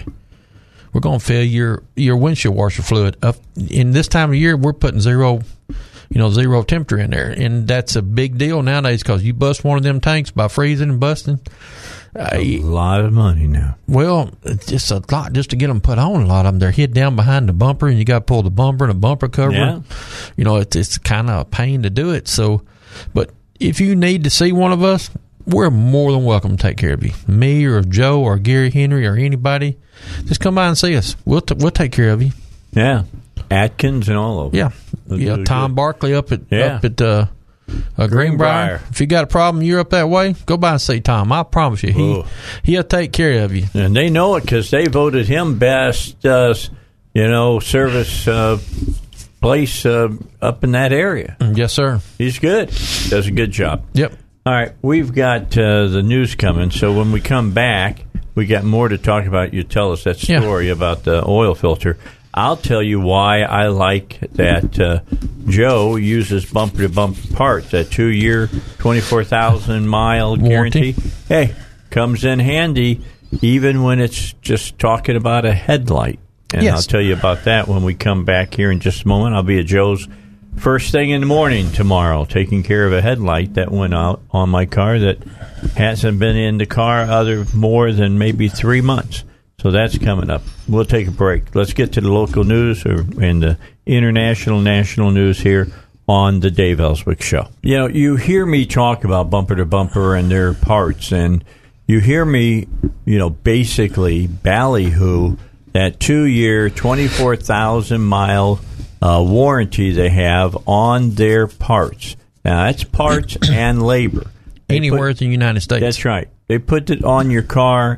If it fails within a couple of years or 24,000 miles, they're going to put it back on absolutely free. Or if you use one of the bumper-to-bumper credit cards, they're going to give you 3 years and 36,000 miles. Well, I was driving the other day, and I kept thinking, man, these lights are not very bright on this Acadia any longer. And I thought maybe I was developing an electrical problem. Yeah. And so I'm driving, I get home, and I get out, and I go around and happen to look at the headlights and the right front. You're one-eyed. Yeah, it's out. It's gone. So I called Joe yesterday. In fact, no, it wasn't yesterday. It was Monday. And I said, hey, do you mind if I come by Thursday morning, because that's the first morning I had without a meeting or something. And I said, headlights out. And he wrote back, absolutely. Pees me off. All right, because he knew that it's a brand new headlight. So he's going to do that. And while I'm there, I had a fog light go out on the left side. So I'm going to have him put that one in as well. So I'll have all my lights, but I won't pay a dime except for whatever I'm paying on the fog light. Nope. That's bottom line. And the thing about good that, thing to have. And think about that, Dave. If you're down there by me, I can do the same thing for you, and we just bill it back to them. And but the good thing is, if you're in California, or we just say you're down in Texas visiting your family down there, got a lot of them, and it goes bad, you can get online, find you a bumper to bumper certified center, and here's my receipt where I bought and paid for it, and they'll take care of you. You're gonna laugh about this. I told you it was the right fog light that went out. Left one works. So what I'm doing is, as I'm driving right now at nighttime, I don't like to put on my brights and make people take a face full of bright lights. So I just leave it on low beam and I turn on my fog light. So I've got a regular light on the left and I've got a fog light on the right. And guess what? I can see far enough ahead on the side of the road now that I can see the side of the road. Yeah, you can see the line in the grass and stuff on the side. Yeah, absolutely. So now tomorrow I'll get it all fixed up and we'll go from there. We're right again. Yep. We'll be known as a two-eyed man coming down the road. Yeah. I hate having one. I saw something last night, Duck. I don't know. When you see the state police, he's sitting on the side. He's kind of in the dark. I was out on 440. I was coming home from work. And you couldn't see him. And all of a sudden, his blue lights go on. And I thought, he's going to get that truck that's pulling that little fold-down accordion camper that has no rear lights on it, right? And I got up, and I thought I was going to see that, and he had pulled some little red car over and stopped him, probably for speeding, and let that other car, you couldn't see it from behind. Well, and just let it go. Speaking of a state trooper, I'm over at Diamond International yesterday and go in and get parts. I come out, and one of my customers called and say, "Hey, I'm going to send you a picture. Would you look at it and tell me what the leak is?" So I'm sitting there looking at the picture and didn't think to put my seatbelt back on. And I wear my seatbelt regular. I pull out. He's sitting up there at the corner. I go by. He pulls me over. He walks up there and he said, "Can you tell me why you're not wearing your seatbelt?" I looked down like I thought I had it on. Yeah. And I said, "Man, I'll wear it." He said, "Oh, I know. I see you up here all the time." I said, "Yeah, I wear my seatbelt. But I got a ticket for no seatbelt yesterday." Oh, he didn't even cut you any slack. He says no slack. Right now they're on a campaign to write tickets for no seatbelts. And you know why, right? Yeah, it's Christmas and the end of the year. Well, it's that, and it's also they write so many tickets, the government gives them X amount of money extra. I said, "How much is this?" He said, "I don't know. You have to call that number." Yeah, it's over $100. But, I thought, yeah. So, I'll tell you that right now. It's over $100 for not hooking up. Yeah, but the worst part, Dave, is he sees me out there all the time around Diamond picking up parts, and I always wear my seatbelt. I'm trying to talk to a customer and get a customer out of the middle of the road that's got a fuel leak. Mm-hmm. And I show him the picture. I said, "Here's what I'm looking at." Right. He said, "Don't matter. I'm writing tickets." But I can ride a motorcycle down the interstate without a helmet, without seatbelts, and it's cool. Yeah, I agree. It's just the reason that we are wearing seatbelts is very simple. The legislature sold their souls for some extra money from the government. Yep. This was during the Beebe administration. It's the last year or two. And they said it used to be if they pulled you over for a seatbelt violation, there was no ticketing of it. You were just warned about it. And they didn't pull people over very often, let's put it that way. And the government said, I think it was $900 million. We got $900 million, or $90 million, that will come here to the state if you make it a ticketable offense. And so they told everybody that they were doing this for their safety. Mm-hmm. When they did it for money, so they could get the money, so that they could ticket you. So just know that's how that ended up. But it ought to be my right. It ought to be my right. If I wear it, fine. I wear mine. With you. I mean, it ain't that I wear mine. But when you're trying to get a customer out of the middle of the road that's got a gravel truck and it's broke down, if somebody runs into the back of his gravel truck, then they're going to be wanting to sue him. Yeah. And I'm trying to get him off the road and get it. And the guy didn't want to hear none of that. Oh, no. He was just ready. Was it a state trooper? A state trooper. Oh, yeah. Why was they were? He'll probably never see you again. Oh, no, I seen him today. Yeah, but you didn't stop to talk to him, did you? No, but he had one pulled over. That's what I'm saying. Almost in the same spot. Yep, that's all he's watching for. That's all he said. That's all I'm doing is writing seatbelt tickets. That's crazy. Why don't they go out on the roads and write tickets for people driving in the left-hand lane at 50 mile an hour and camping out? Yeah, because that's against the law. Yes, that's impeding traffic. Yep. But I just unless of course you're in a 50 mile an hour construction zone, then you can do 250 miles an hour. Yeah, that's true. But I'm just saying they never ticket people for that. I've seen cop cars behind cars that are going slower and never flip on their lights. Yep. Never ever flip on their lights. That's like going down 30. The 18 wheeler is supposed to use the two outside lanes. Yeah. But you'll see them in the middle lane, all three of them running together, got traffic all messed up. Oh, yeah. But, I just thanked the guy and told him, thank you, I appreciate it. And we drove off, and we went down the road. He was behind me, and about a half mile down the road, he pulled another one over. When I went by, I looked, and she didn't have no seatbelt on. But, that's fine. That's okay. All right. It cost in the long run. I got a caller for you. We got Tony who wants to talk to you. Hey, Tony, how are you? Doing good, guys. Y'all are, you just hit on two of my pet peeves. All right. What's your pet peeves? Well, I mean, I that's not my question, but the whole seatbelt deal, that's a bunch of crock. But anyway. Well, sure, but it's a way for the state to get $90 million. Yes, it is. All right. So what do you got? So anyway, I saw on the internet, and yes, I understand it's the internet, that people were recommending putting seafoam in your oil to clean out your crankcase.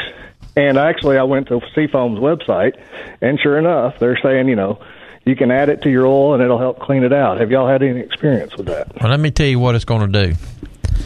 If you got a motor that's got 100,000 miles or 150,000 miles, you pour it Seafoam in it, and I'm a big fan of Seafoam, but I'm a big fan of Seafoam in gasoline or run it in a diesel tank. Is where right. If you pour it in the motor and it cuts all that sludge loose, guess where it's going? To the oil pan. Guess what it's going to stop up? The strainer. Gotcha. And then you're going to be putting the motor in it. Okay. Well, I mean, that's why I was asking. Yeah, Seafoam's great in your fuel tank or in your gasoline tank. It's great for that. But as far as putting it in the motor, unless you're going to pull the pan and clean it once you drive it a little bit, let all that stuff get down there, pull the oil pan off, clean the strainer, and put it back on, then you'll be fine. Yeah, you could do that and then give a call to Duck, or you're out in where, in Conway? Yeah. Yeah, you call Mike up there, Mike Blakely up there in Greenbrier, up there, he'll pull off the oil pan and clean it all up for you. Myself, I don't recommend it. Right. What they were saying is, to put it in there and run it, 50 miles and then do your oil change. Mm-hmm. I had never heard that. So yeah, the motors nowadays, they run so clean. I've got one out there right now that's got 400,000 miles on it, and they pulled the valve covers off, putting the head gasket on it. They run it hot and got blown head. It's clean as a pin inside. Gotcha. And that's due to the fuel injection system that runs so clean. And it's a lot of due to the oil, too, that we use. If you use a good grade of oil, we use Haviland through Rollodine, and if you use a good grade of oil, you don't have that problem. You don't have to clean them. If you use and you service it, you don't ever have to have that problem. Okay, so I got another question for you before we let you go. Okay. Are you ready for Christmas? I'm ready, man. All right. I love Christmas. It's my favorite time of the year. Man, I start the Christmas music the day after Thanksgiving. All right. You don't start it before. Yeah, you might get shot. You do that. I don't know. They was playing it in the shop way before Thanksgiving. That's what I asked them. Guys, Thanksgiving ain't even here yet. Y'all already listening to that? Oh, yeah, we're listening to it. All right. Okay, I just shook my head and walked off. Well, Tony, you have a Merry Christmas you too, and Tony. Happy New Year. Y'all too. Thanks for calling. Yeah, that's he's right. It is a bone of contention as far as I'm concerned about seatbelts. Yeah, it is. I'll take the responsibility for myself. Mm-hmm, me too.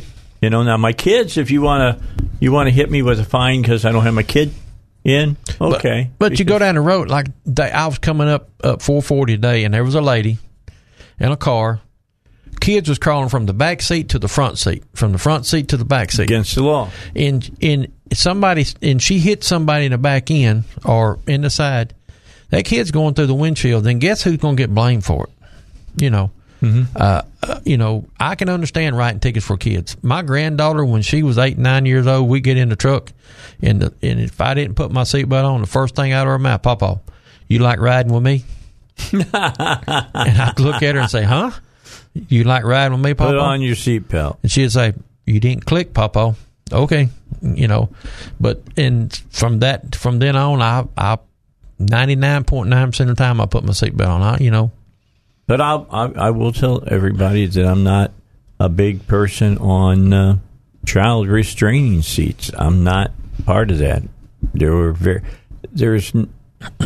You look at how many kids die in car wrecks because of that, it is negligible. Mm-hmm. And the only reason it became law is because of the helicopter people who say, you got to do it because it just might happen, and the others that are having you do it because they know they can write you a ticket. That's right. And that's a big ticket. Yes, sir. That's a big ticket. All right. We'll come back. We'll finish it up for today. You got a question, 823-0965. 823-0965. It's the Dave Elswick Show right here at 101.1 FM. The answer, don't forget about Sonny's Auto Salvage, another place that I frequent a lot. And I was just talking to RD, the owner, yesterday, and I had him on the lookout for my Acadia. I got a 2010, as you know. And I just learned that little thing that looks like a shark's, dorsal fin not only controls your satellite radio, but your regular radio. And so I needed that, and he's been looking, and he found one. Car wash got it. $40. What it cost me. That's all it cost me. $40. I'll be in fact, I can read you the text I sent Joe. I said, by the end of the year, about the 28th, I'll come over and let you guys put that on there, because I've been, complaining because I can't get and listen to myself as I'm driving home early on Thursdays because we replay my interview with J.R. Davis, but I can't hear it because I can't pick it up good enough. You thought I had a bad antenna, didn't you? Yeah, I thought the antenna was the mesh on my windshield. When I found that out, is that if you have automatic windshield wipers, that's what tells your car that you got it's rain raining on it. Yep. And it'll turn them on. So anyway, long story short, if you need it part, doesn't matter if it's a big part, like I just put a transmission in my Acadia, or a small part, like I'm just going to put that. I bought a motor from him last week. Did you? I mean, you can get it all over there at Sonny's Auto Salvage, and you can get a really good warranty, like 3 years, parts, labor, and unlimited mileage. You can get that from over at Sonny's Auto Salvage. It's your number one choice for recycled auto parts. All right, we've got just a few moments left. I want Duck to tell you a story about a guy that went and had his son say, I got a problem with my Jeep, Dad. Yeah. One of my customers called me, and he's got a 01 Jeep Cherokee, the little square box one that's got the 4-liter inline 600 in it. Okay. He called me and said, hey, when my son pulls up to a red light, my oil light comes on. And I said, this guy's got a little bit of mechanical ability. And I said, David, you sure it's low oil pressure, not just a center unit? He said, no, I got a manual gauge on it. It is low oil pressure. So we were discussing about this and that and other. And I said, when's the last time you changed oil in? He said, well, they had it changed about a month ago. I said, when did this problem start? Oh, about 2 weeks ago. I said, go buy you a good Wix filter. Go to bumper, buy you a good Wix filter. Get you 6 quarts of good oil and go home and change oil in it. And let's try it and see. So he called me the next day and he said, you ain't going to believe this. And I said, what? I said, that cured your problem, didn't it? He said, I got good oil pressure. I got 18 pounds idling. 15 to 18 pounds is normal. So I'm running down the road 45 to 50 pounds. He said, explain to me what... Yeah, how'd you know that? That's exactly... He said, explain to me how you... I said, well, Dave, this ain't the first time I've ever run up on that. and I said, the problem was the oil filter that you bought was probably one of them $2 oil filters. It didn't have enough pleats in it, and it stopped it up real quick. And you said, where did you get your oil done? And I asked him, and he told me, and I don't really want to say because it's a big corporation. But he said, I learned me a lesson. It won't ever happen again.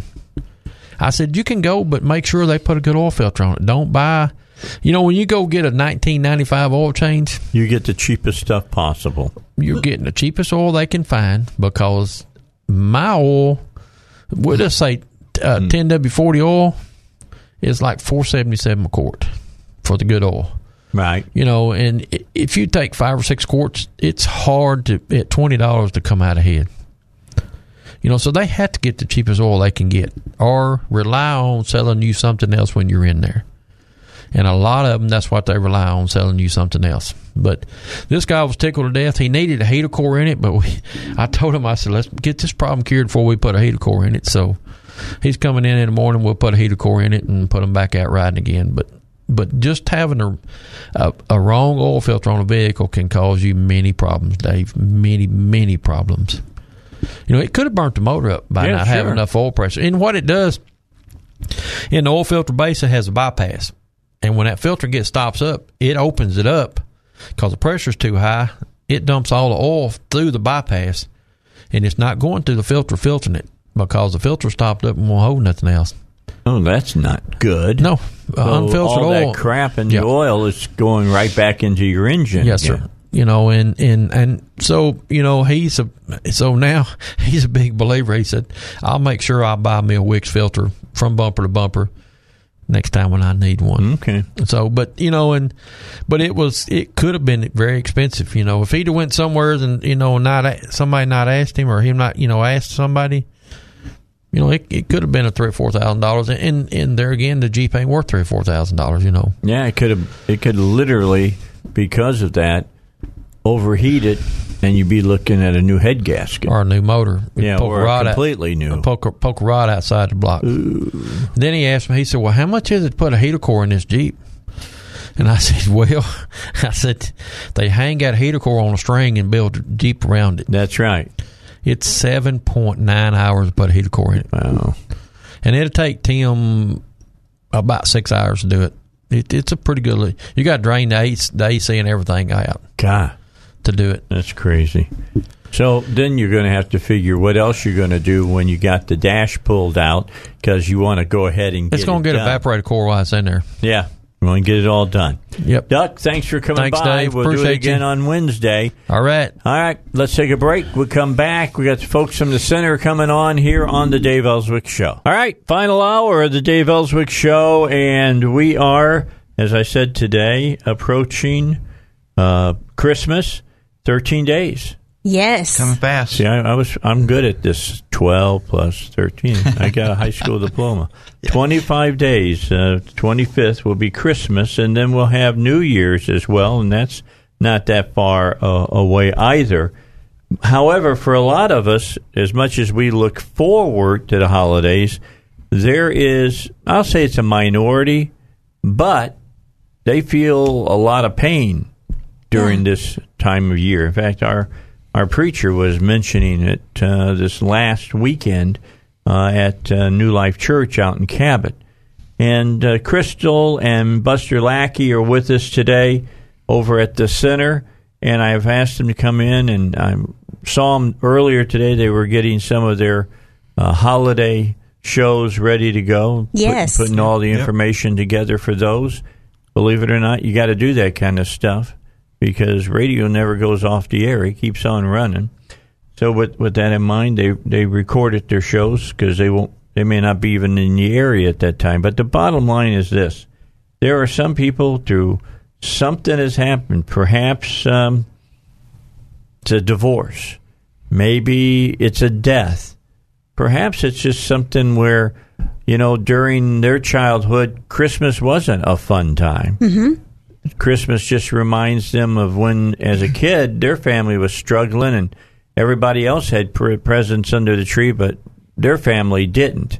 There's all kinds of different reasons. So I've asked Crystal and Buster to come on in and talk with me and talk about some of the problems that people have. You probably have heard more than stories than I have, and talked to people who are in depressive episodes because of this. Absolutely. And Buster, you're the man who works with the people of the mind. That's right. That's so right. let your wife works on the body, you work on the mind, but working the body can help the mind too. So we're going to bring her in on this as well. Absolutely. So let's just start with you though.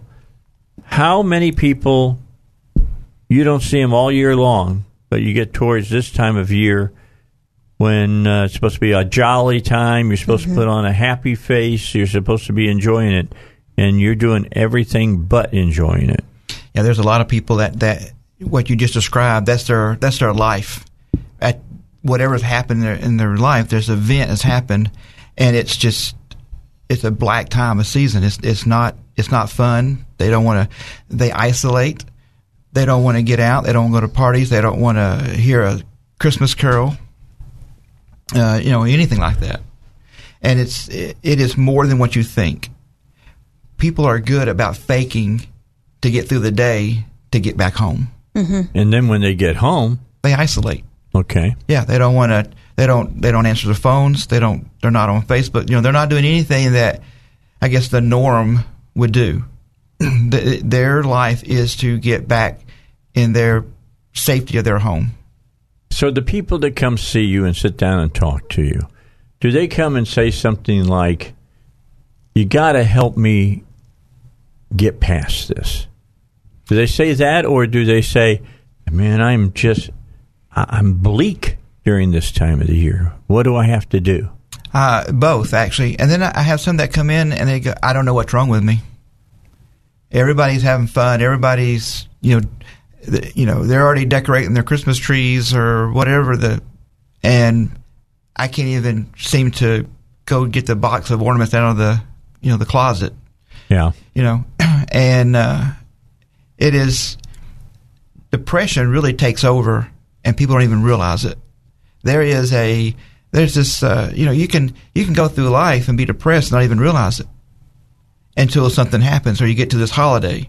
Because it becomes so normal? It's normal. Mm-hmm. Yeah, it's just part of their life. They have accepted this is how it's going to be. This is who I am. And they don't have to be that way.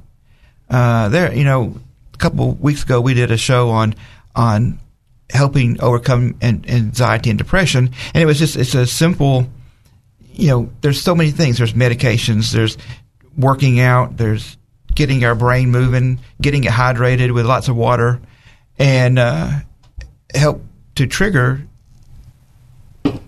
a happy feeling in our brain. Mm-hmm. And then I say this all the time, everybody needs to have a counselor on their speed dial. Somebody they can go and talk to outside of their circle, because everybody's got advice for you. You need to, you should. If I was you, I would do this. Well, you're not. Right, you're not that person. You're not. You're not feeling what that person's feeling. No, and you really need to go talk to somebody. And there's nothing wrong. There's nothing taboo about talking to a counselor. Except that society tells you that it's a problem. Everybody needs a friend that's a counselor, Mm-hmm. And I think that's where we listen to society, and that's where we get in trouble. Because society will lead us down the wrong path. Okay. And I think, especially between, what you say, 13 days till Christmas, mm-hmm. That sends a little panic in me because now I got 13 days to buy a gift for my wife, but it's okay. Go see Eric Coleman at Hillcrest Designer Jewelry. He'll take good care of you. Yeah, I'm sure he will.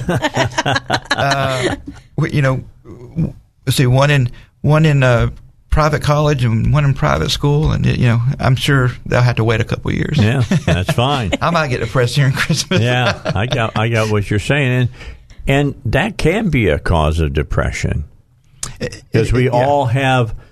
I won't say all. That's too broad of a brush, but I do believe it's the majority of people have a Norman, Rockwell kind of view of what Christmas is supposed to be, mm-hmm. and our Christmases can never be that. Mm-hmm. Well, we overspend at Christmas. Yeah. We try to overcompensate for our children for things that we didn't give them or they didn't get. And you talked about earlier, you said maybe you're going through a divorce. Yeah. What is typical is we overcompensate those children because we're trying to buy their pain away. Yeah. And that's not good for anybody. It's not good for the parents. It's not good for the child because we're not teaching them proper ways to cope and deal with their stresses and their problems. Well, you open a topic that I may be totally wrong, all right? But from a Christian worldview, unless your partner has taken a shot and missed you, or is beating the hell out of you, or mentally abusing you, there's no reason for divorce. Yeah, there's nowadays. Used to, if you got a divorce, it was a big ordeal. Yeah, mm-hmm. No fault wasn't in it. That's right, and that's exactly where I'm going. Now you don't have to have a reason. I don't like the way you put the toilet paper on the toilet paper dispenser. I actually have had a case where that was one of the reasons they're getting divorced. You wanted it one way and he wanted it the other way. Just take the thing off and put it on the windowsill. That's what we do. It's not a big deal. Sit it on the back of the toilet. Yeah, it's not a big deal. But people actually get divorced over this stuff. And it's no fault. So, and then you get mad because you don't get your way during the divorce and it all spirals down. Actually, I read a report. at one point they said that 50% of all marriages get divorced. Well, now it's actually a third. We're actually on a decline. Well, that's for good. Divorces. I'm glad to hear that. Yeah, because people are willing to try to work things out, get proper counseling, and we believe, obviously, in a Christian worldview, and I approach counseling in a Christian worldview. Right. Divorce is not acceptable in our. We don't even talk about it. Right. You know, if I get mad and she's like, you're fixing to say something you're going to regret. Well, I back down real quick because I know it's not an option in our household. It's not an option. Right. Mm-hmm. Yeah, don't say that word to me. Yeah, because if you say it, then you're allowing it to be acceptable in your house. There you go. Mm-hmm. And we just don't even use that word. Right. You know, and I'm not saying we don't get into fusses and things, but we don't go that level. Hey, we get in fights at my house sometimes, but I'll tell you this, that never pops up. Right. No. The idea that we're just look, I look at it this way. I got 28 years in my marriage. Mm-hmm. It's going to take a hell of a lot more than probably what she can ever do to make me say, that's it. No more. I'm through. I'm finished with this. I don't want to do that. Number one, I don't want to feel like a loser. Well, because I will feel that way. Uh-huh. Yeah, and that's another thing. We try real hard not to use terminal language. I'm done. Mm-hmm. It's over. I'll never. Because I'm bad about saying, okay, well, I'll never do that again. No, that's a lie because I'm going to do it tomorrow. Yeah, you're human. Yeah. Mm-hmm. But we work on not using that terminal language because it's just, it's frivolous words. You don't mean it. Right. And it's always a work in progress. You know, it's always a work in progress. You know, as far as, I will say this, I've noticed, since Christmas is getting closer, the calls from couples have definitely increased. And a lot of people calling in, and saying, hey, it's an emergency because of all the stress, the added stress.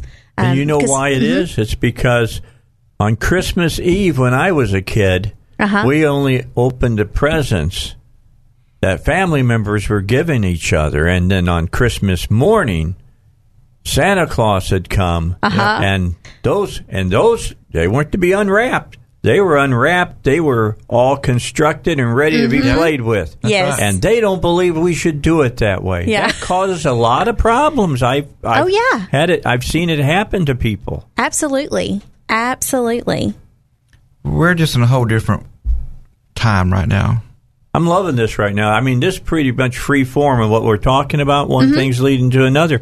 But it's all very real life things that are happening for people. There's people listening right now that what I just said and what you said just made all the sense in the world to them. Right. And it's those little things. Very rarely, when we have people come in, do we hear about, these earth-shattering things.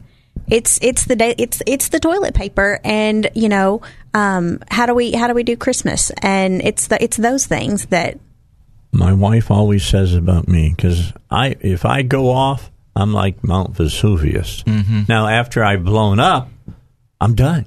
I'm done. People freak out about that. I'm done. Okay, now we've talked about it. Our anger, all of us have shared it. Okay, it's done. Let's go on. And hey, what board game you want to play? But I'm just saying that for me, it's if there's a bunch of little things. I can get big things happen to me in my life, and I can handle that better than if I get 1, 2, 3, 4 little things in a row. And it's just the little foxes that spoil the vine. Oh, my gosh. I can really go off hard. And, and I feel sorry for the person who does the 5th small thing. Yep. That's my last nerve. You know what I'm saying? Does that make sense? Do you hear that a lot? I hear that all the time. Absolutely. And I think it's, how we deal with things. And usually in a couple, one person deals with things one way, and the other person will deal with things in a very different way. And so the things that make us compliment each other sometimes are the things that kind of grate against each other. And, She thinks everything out. Everything. We had to put it on paper. We have lists. Right. There's lots of thoughts. Logic. Yeah. So when you tell me, hey, we're going to do this, I see the end result immediately, And now it's just putting things in place and take off. Right. And if it doesn't work, okay, well, we'll back up and we'll punt. It's okay. We'll figure this out. A lot of couples can't do that because they get so involved in all the details, and it didn't go just the way they planned it. And then they butt heads, and next thing you know, they're in my office trying to figure out a major crisis here. Well, and that brings us back to Christmas. Mm-hmm. Yes. And we'll talk more about it when we come back with Crystal and Buster Lackey from the center. Crystal, tell my listeners where you all are located at. We are located at 3801 JFK Boulevard in North Little Rock. It's the former Park Hill Elementary. It is now called the Park Hill Town Center. Okay, and your phone number? Is 501-712-4333. Everybody needs somebody to talk to. Absolutely. Once in a while. All right. Don't forget about my friends over at Horton's Orthotics and Prosthetics. You know, I talk about Gary a lot. He's the one who started. He's the patriarch of the organization, and he's the man working with NASA who developed an articulating knee for a prosthetic. So I always call him the Godfather. I kid him all the time when I see him. I call him the Godfather of modern-day prosthetics. What a lot of you don't realize that there was a time, you've heard the old term a peg leg, and people would have a wooden like peg that they walked with if they had a leg that was messed up or had been amputated. Then they came up with a prosthetic that you could wear, and it looked like a regular leg, except it didn't bend like a regular leg. And so when you walked with a stiff leg. Then when you sat down, you'd reach over at where the knee would be, and you would unleash the leg so that it would bend. That's not been that long ago, about 15 years ago. Well, Gary and the folks from NASA worked together, and so he's the man that's responsible for walking around and bending your leg like it's got a regular knee. He's the guy who came up with that. It's really cool to talk to him because he's got other ideas that he's working on that if they become reality, it's going to be pretty doggone cool. Anyway, they're finishing up with their demo and addition they're doing at 12th Street. That's where they started the business back in the middle 80s, and now they've spread out to North Little Rock, Bryant, Conway, Fort Smith, and Searcy. With Horton's Orthotics and Prosthetics, they provide a lifetime of support, and Gary Horton, he prides himself on the patient relationships that they have at Horton's Orthotics and Prosthetics. You know, I'm really glad that we have those rejoiners because there are times that I forgot who I was. And so that reminds me, you are Dave Elswick. Yeah. All right. I've tried to forget who you are. Yeah, you try to forget who I am all the time. I got you. All right, but well, that's a whole other issue for memory care. Inside the studio with me is Crystal and Buster Lackey. They are with the center. He does the mind side. She does the body side. That's right. That's what they just told me today. And they work from a Christian Judeo-Christian worldview, which is where I work my worldview from as well. And most of you know that. But let's talk more about, when people come in to you, because we stopped just a moment ago about small things building up to big things. Mm-hmm. And all through that 15 minutes that we talked about big things that had happened to people, divorce. Mm-hmm. Yeah. We talked about maybe a death, maybe things that happened in your youth or whatever, or maybe you can't even remember why it's the way it is because it's always been that way in your mind. Mm-hmm. Absolutely. But a lot of times it's just a lot of small things, and it makes it takes that whole Norman Rockwell, and I think that's one of the biggest things. Everybody wants it to be perfect. Kids are supposed to obey. They're supposed to get along with their siblings. You're supposed to be getting along with your wife. Your wayward son who comes back this Christmas and wants to know why you didn't give him a couple $100.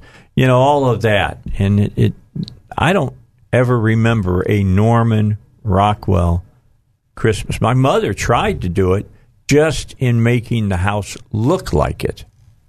Guilty. I don't. Okay, are you that way? Okay. I'm guilty in the decorating department. Yeah, I think we have 3 trees right now. Well, there's nothing wrong with that. See? We have one in the foyer, one in the family room, and then we'll have the big one that we'll put up this weekend, and we have more in the than bay window. 3. Yeah, that's okay. She's counting. We have one upstairs in our bedroom. I forgot. Well, I got about 15 seconds, and we got to go to news, and then we'll come back and talk some more. But Ed McMahon, he had one room all year long was Christmas. Oh, wow. Because he said he could always walk in there and find joy. We'll be back with more in just a moment. I just taught Crystal and Buster the thing about setting up the next segment. I was telling a story, and I got to stop, so I come back and do my thing here. As far as that, did I call you the right name? Yeah. Okay. See, now I'm thinking the other name that I thought you're supposed to be called is the right name, and I knew it's a wrong name. I'll answer to anything. No, just don't call me late for supper. That's right. That's You're exactly right. That's the way it always works. Okay, so let me come back and pick up with you now. We've talked about a lot of different things. A lot of people, do they realize that they got a problem and that you can help them with it, or do they try to deny it and just try to get by it? Yeah, denial is huge. Okay. That you would put off going to a counselor until the very last day. I mean, people is telling you to go see a counselor. Your pastor's telling you to go see a counselor. They're making you an appointment, but they will deny it until they are face down in their own pity, and it's like, okay, I've got to do something. I'm at the bottom. Mm-hmm. And a lot of times, I'll get a person that calls, and they'll say, my boss has told me if I don't come get help, then we're going to have to talk about my job assignment because it's affecting customer service or whatever. Right, right. And a lot of them, they just don't realize it because I think we said earlier, it's just a normal way of life for them now. They're just so used to feeling this way, the hurt or the shame or whatever they're feeling that's keeping them down. And God did not create us to be beaten down. No. He created us to be victorious. And that's what I try to instill in people, that this is a season you're going through. We can get you through this, and we will get you through it. Mm-hmm. We got to work on it. Right. And it's like a big onion. You just keep peeling back the layers until you get to the bottom of it or to the middle of it. Until you find the real rotten part. That's right. That you got to deal with. Just carve it out and then move on. Do you find that you get to that point and somebody thinks that it's so painful they don't want to deal with it? Sometimes, not often.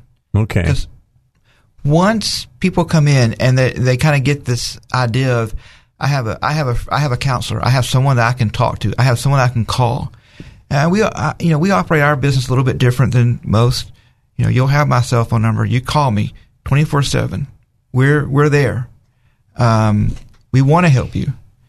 And then when you find that you've got somebody that really cares, whatever you're going through, I want to go through with you to help you process through this and get to the other end, get to that sunny day or whatever you're looking for. Mm-hmm. That's what it's all about. And I love to see people come in that's, broken, I guess. Yeah. And then when they, 3 or 4 months later, they walk out of my office and it's like, I'll call you when I need you next time. Instead of saying, I got to have another appointment. That's the beauty of what we do. I want to be able to lay my head down at night and go to sleep and not worry about that I'm taking advantage of somebody by just saying another appointment, another appointment, another appointment. If we're not seeing movement, then we got to figure out what's going on, and we got to back up. Sometimes people don't want to work on their problems. They like the idea of coming and talking or having somewhere to go, but they don't want to work on anything. You're wasting time. You're wasting a lot of precious time for you and me. And we want to process. We want to move. Now, is there some people that just love to live in a perpetual pity party? Absolutely. Yeah, we all know those people. You got somebody, I'm sure, that you can think of right now. Yeah. That, oh, yeah. you see them at church or wherever, and it's kind of like, let's go down this hall because so and so's coming down this. You don't, and you don't want to be sucked into that and dragged down. They're downers. Matter of fact, our pastor preached a sermon on this past Sunday about the downer. Downer Susie. Yeah, always just no matter how high you are on the mountain, they're going to suck you back down because they've got it worse or one upper or whatever, And I think that's where people really need help. Okay, so Crystal. Yes. Let's come over to your side now. All right. You run into the same people he runs into. In fact, he may pass somebody on to you, and you may pass somebody on to him. Absolutely, because things do. One of the premises that we work under is, it's you're a whole being, and we have a show, mind, body, soul, and it's because everything affects everything. Things that are going on in your mind and your emotions affect your body, and vice versa. So he may see someone, and then I see them, for some, physical pain and things like that. Or I may see someone and then realize, hey, they need a referral over to Buster. Okay. Mm-hmm. Vice versa, because they may come into me and I'm talking with them, and then they're talking about their hips or shoulder or whatever this chronic pain they've been having, and I know immediately. We can fix that, and you can go over to see Crystal and fix, and you have a more productive life. I heard about a person just like that the last time Crystal was on. She brought in one of your patients, Janice, that couldn't hardly walk. Yes, and she's a great success story. She's doing fantastic now. And we have permission to share this, but Janice started off with me, and then working through depression and just life, like you said earlier, just a lot of little things that built up over life. Mm-hmm. And then one day we was talking, and I said, she's talking about being in pain, and she couldn't. I think it was her knees, maybe, I can't remember now. And we got her in to see. She was kind of hesitant. Oh no, not another doctor. One more visit, because it had been 20 years. Yeah, but now she's walking up and down stairs where before you would have never caught her on a stair. And the medical building she works in is 14 or 15 stories, and she's up on the higher end, and she walks those stairs now. Good for her. Plus, she's able to function at a healthy, in a healthy environment because she's feeling better. She's not as depressed. Through proper medication and then counseling and physical therapy, she's gained the quality of life that she wants to have, and she can go and do instead of isolate herself in that apartment. Yeah, and she talked about being isolated in that apartment. Yes, absolutely. It's kind of a living hell for her. Mm-hmm. Yeah. And we were kind of talking a little bit about depression, a little bit ago. And, and one of the things with depression, especially this time of the year, we have seasonal affective disorder. And one of the things that I work with people on is getting that movement. And of course, I really encourage a lot of movement outside, because that changes your brain chemistry. It changes what's going on in your body. And, you don't want to be stuck, literally. Okay, so do you deal with diet as well? We do. We actually deal with diet. It's important. I have Amy Beard on here all the time. Yep. Very obvious. And so we deal with diet from the standpoint of what you put in your body affects your pain. It affects, your musculature. It affects all of those things. So the things that you put in your mouth, the things that you put in your body, are either going to help you to live a more productive life, or they're going to hinder you. And so we definitely do work with those things. Yeah. Well, if you want to see diet work, positive things, just hand me a big old plate of homemade chocolate chip cookies. I have a great recipe for some paleo ones. And I do really good. No, I'm not even worried. I don't go there. I know they're not the best things for me, but I don't care. I love them, and I make them myself. Yes. I use the old Toll House recipe. Hey, I would rather see someone make them themselves any day of the week. I love doing that. All right, let's take our final break, and then when we come back, let's... you think you can give some heads up to folks out there that are suffering with some of this and what they should be starting to do, Buster? Sure, we can. I call you. Yeah. All right. We'll talk about all of that when we come back. Dave Elswick Show, 101.1 FM. It's The Answer. Kids. Okay, back with you. I just said greasing the slids instead of saying grease the skids. Yeah, but we knew what you meant. So yeah, that's the key. It's like, when a bunch of drunks get together and the person who's sober can't figure out what the heck they're talking about, and the drunks, they know exactly what they're saying to each other. But we can help the drunks, too. Now, I can say that because I used to be like that. I'm not like that anymore. Sometimes now I can't remember what my name is. That's a problem. All right, so, Buster, you talk to the people out there that are suffering. I mean, whether it be, again, because of divorce or death or, enmity amongst the family members. You talk about that and talk about how to deal with some of that. I mean, everything's so specific for every person that maybe you can't give generic things. You can't, because every situation is different. Everybody's different. You and I, even though we got some similarities in our beliefs and our backgrounds, we won't look at everything the same. No, I can agree with that. I don't hold grudges. I don't. I don't either. You can, except with Russ. Poor Russ. Just kidding. But you can really, over the years, I've been treated bad and not very nice in ways. But you know what? That person called me tomorrow, I'll still help them. Sure. That's the way God wants us to be. That's exactly right. But not everybody can do that. We hold grudges, and I think that sometimes we get into a situation where we hold a grudge for so long that we forget why we're holding a grudge.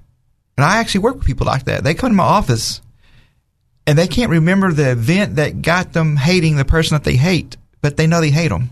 Yeah. So that's sad. So when you're going through situations at the holidays, it can be a blue Christmas. It can be just sad. You don't want to function. You don't want to get out. But my encouragement is get out and about.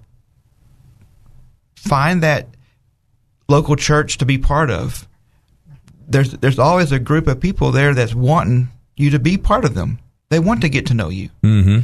And they'll accept you. And if you've been hurt by a church or church members, that's no reason to not keep going and to get involved somewhere else. There's a lot of good churches out there. Just find one of the local New Testament churches and go. Yep. And right now, they're having all type of events. Crystal and I teach a divorce care class at our church. We've got 2 more weeks, I think, and then we're done for the holidays. There's grief care groups. There's all type of groups, but you got to find them. They're not going to just come to you. And then, I tell this all the time, get out and go. But if you're going to go to that holiday party or New Year's Eve, whatever, you don't have to ride with somebody. Drive yourself. So that way, if you get ready to go, you can go. Correct. Because that's kind of another fear. You get, I don't want to go because Crystal may not be ready to go when I want to go, but I've just lost my husband or lost my wife, or I'm just going through this divorce and I may not feel like staying long. You got to go. You got to do something, even though you don't want to. Don't isolate yourself. Don't barricade yourself in that apartment or that house and have that pity party. And do not leave it on the Hallmark Channel. Oh, no. No. I had to lighten it up a little. Yeah. Yes. Our pastor has a whole theory on the Hallmark Channel, but it is. We let society dictate to us how we're supposed to feel and what we're supposed to be doing and what not. No, we are our own person. We are our own individual person, and we have to be the ones that set out and go. I said it earlier, and I'll say it again. I say it all the time. God did not create us to be defeated. Mm-hmm. He created us to be victorious and to have control of things in our life. He created us to be happy and healthy. He wants us to be able to receive and be blessings to other people. Oh, gosh, he made us above the angels. He did. Mm-hmm. That's something to think about. That's amazing when you really sit down and contemplate it. And that's another problem. We don't really sit down and contemplate things like that anymore because we're in a fast pace, fast food, we want everything right now. And a lot of people trying to force God out of everything. Oh, yeah. Well, everywhere you look, we're taking God out of it. Oh, yeah. You can't. No, you can't. And you will never be able to. As much as you try, you can have all the money in the world and try, but he will always be there. I forget who the astrophysicist was, but all through his life, he had spent his time trying to disprove God. Mm-hmm. Yeah. And he said, the problem with that is you climb one mountain and you get to the top and there he is. Yeah. Absolutely. Then you climb to the next one and there he is again. He says, you just can't get away from the guy. Yeah.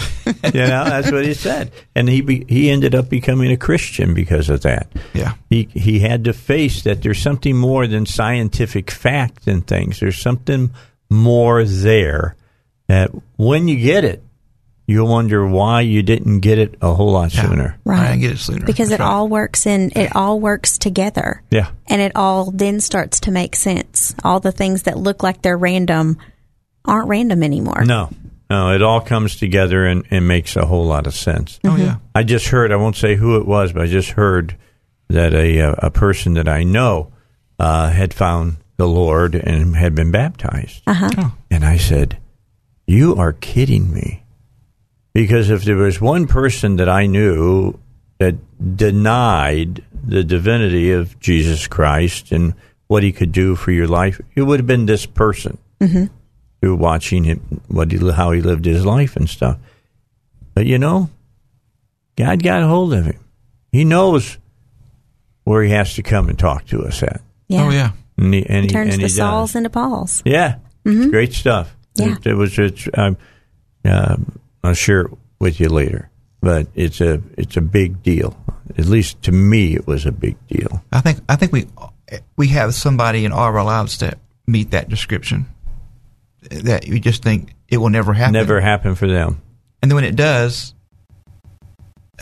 that another piece of faith that it is real. Yeah. Well, I'm trying to think of the writer, C.S. Lewis. Mm-hmm.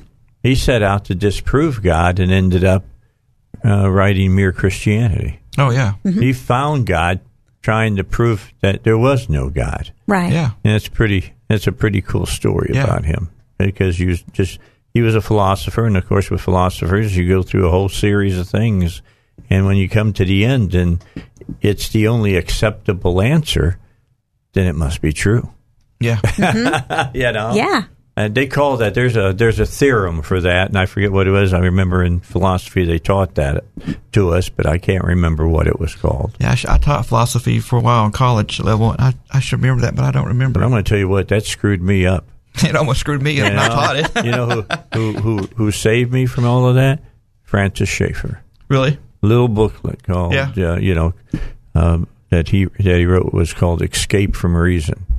And when you read that, it showed you were escaping, you would putting reason all to the side and just accepting all these theories and ideas from these people. And they had as much proof for those things as most charlatans have proof for. I think that's when I actually understood what liberal education meant. Isn't that the truth? How did you end up being a therapist?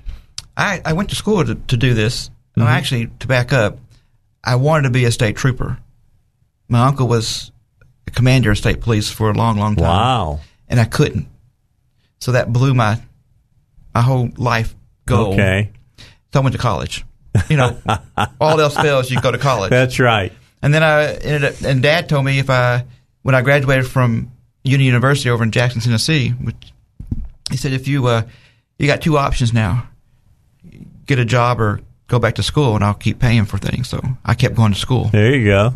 And I had when I got finished with my doctorate, I went to work at Jackson Madison County General Hospital, and I was their director of pastoral care. I was their lead therapist in the counseling for the chaplains, and I did trauma work, and I loved it.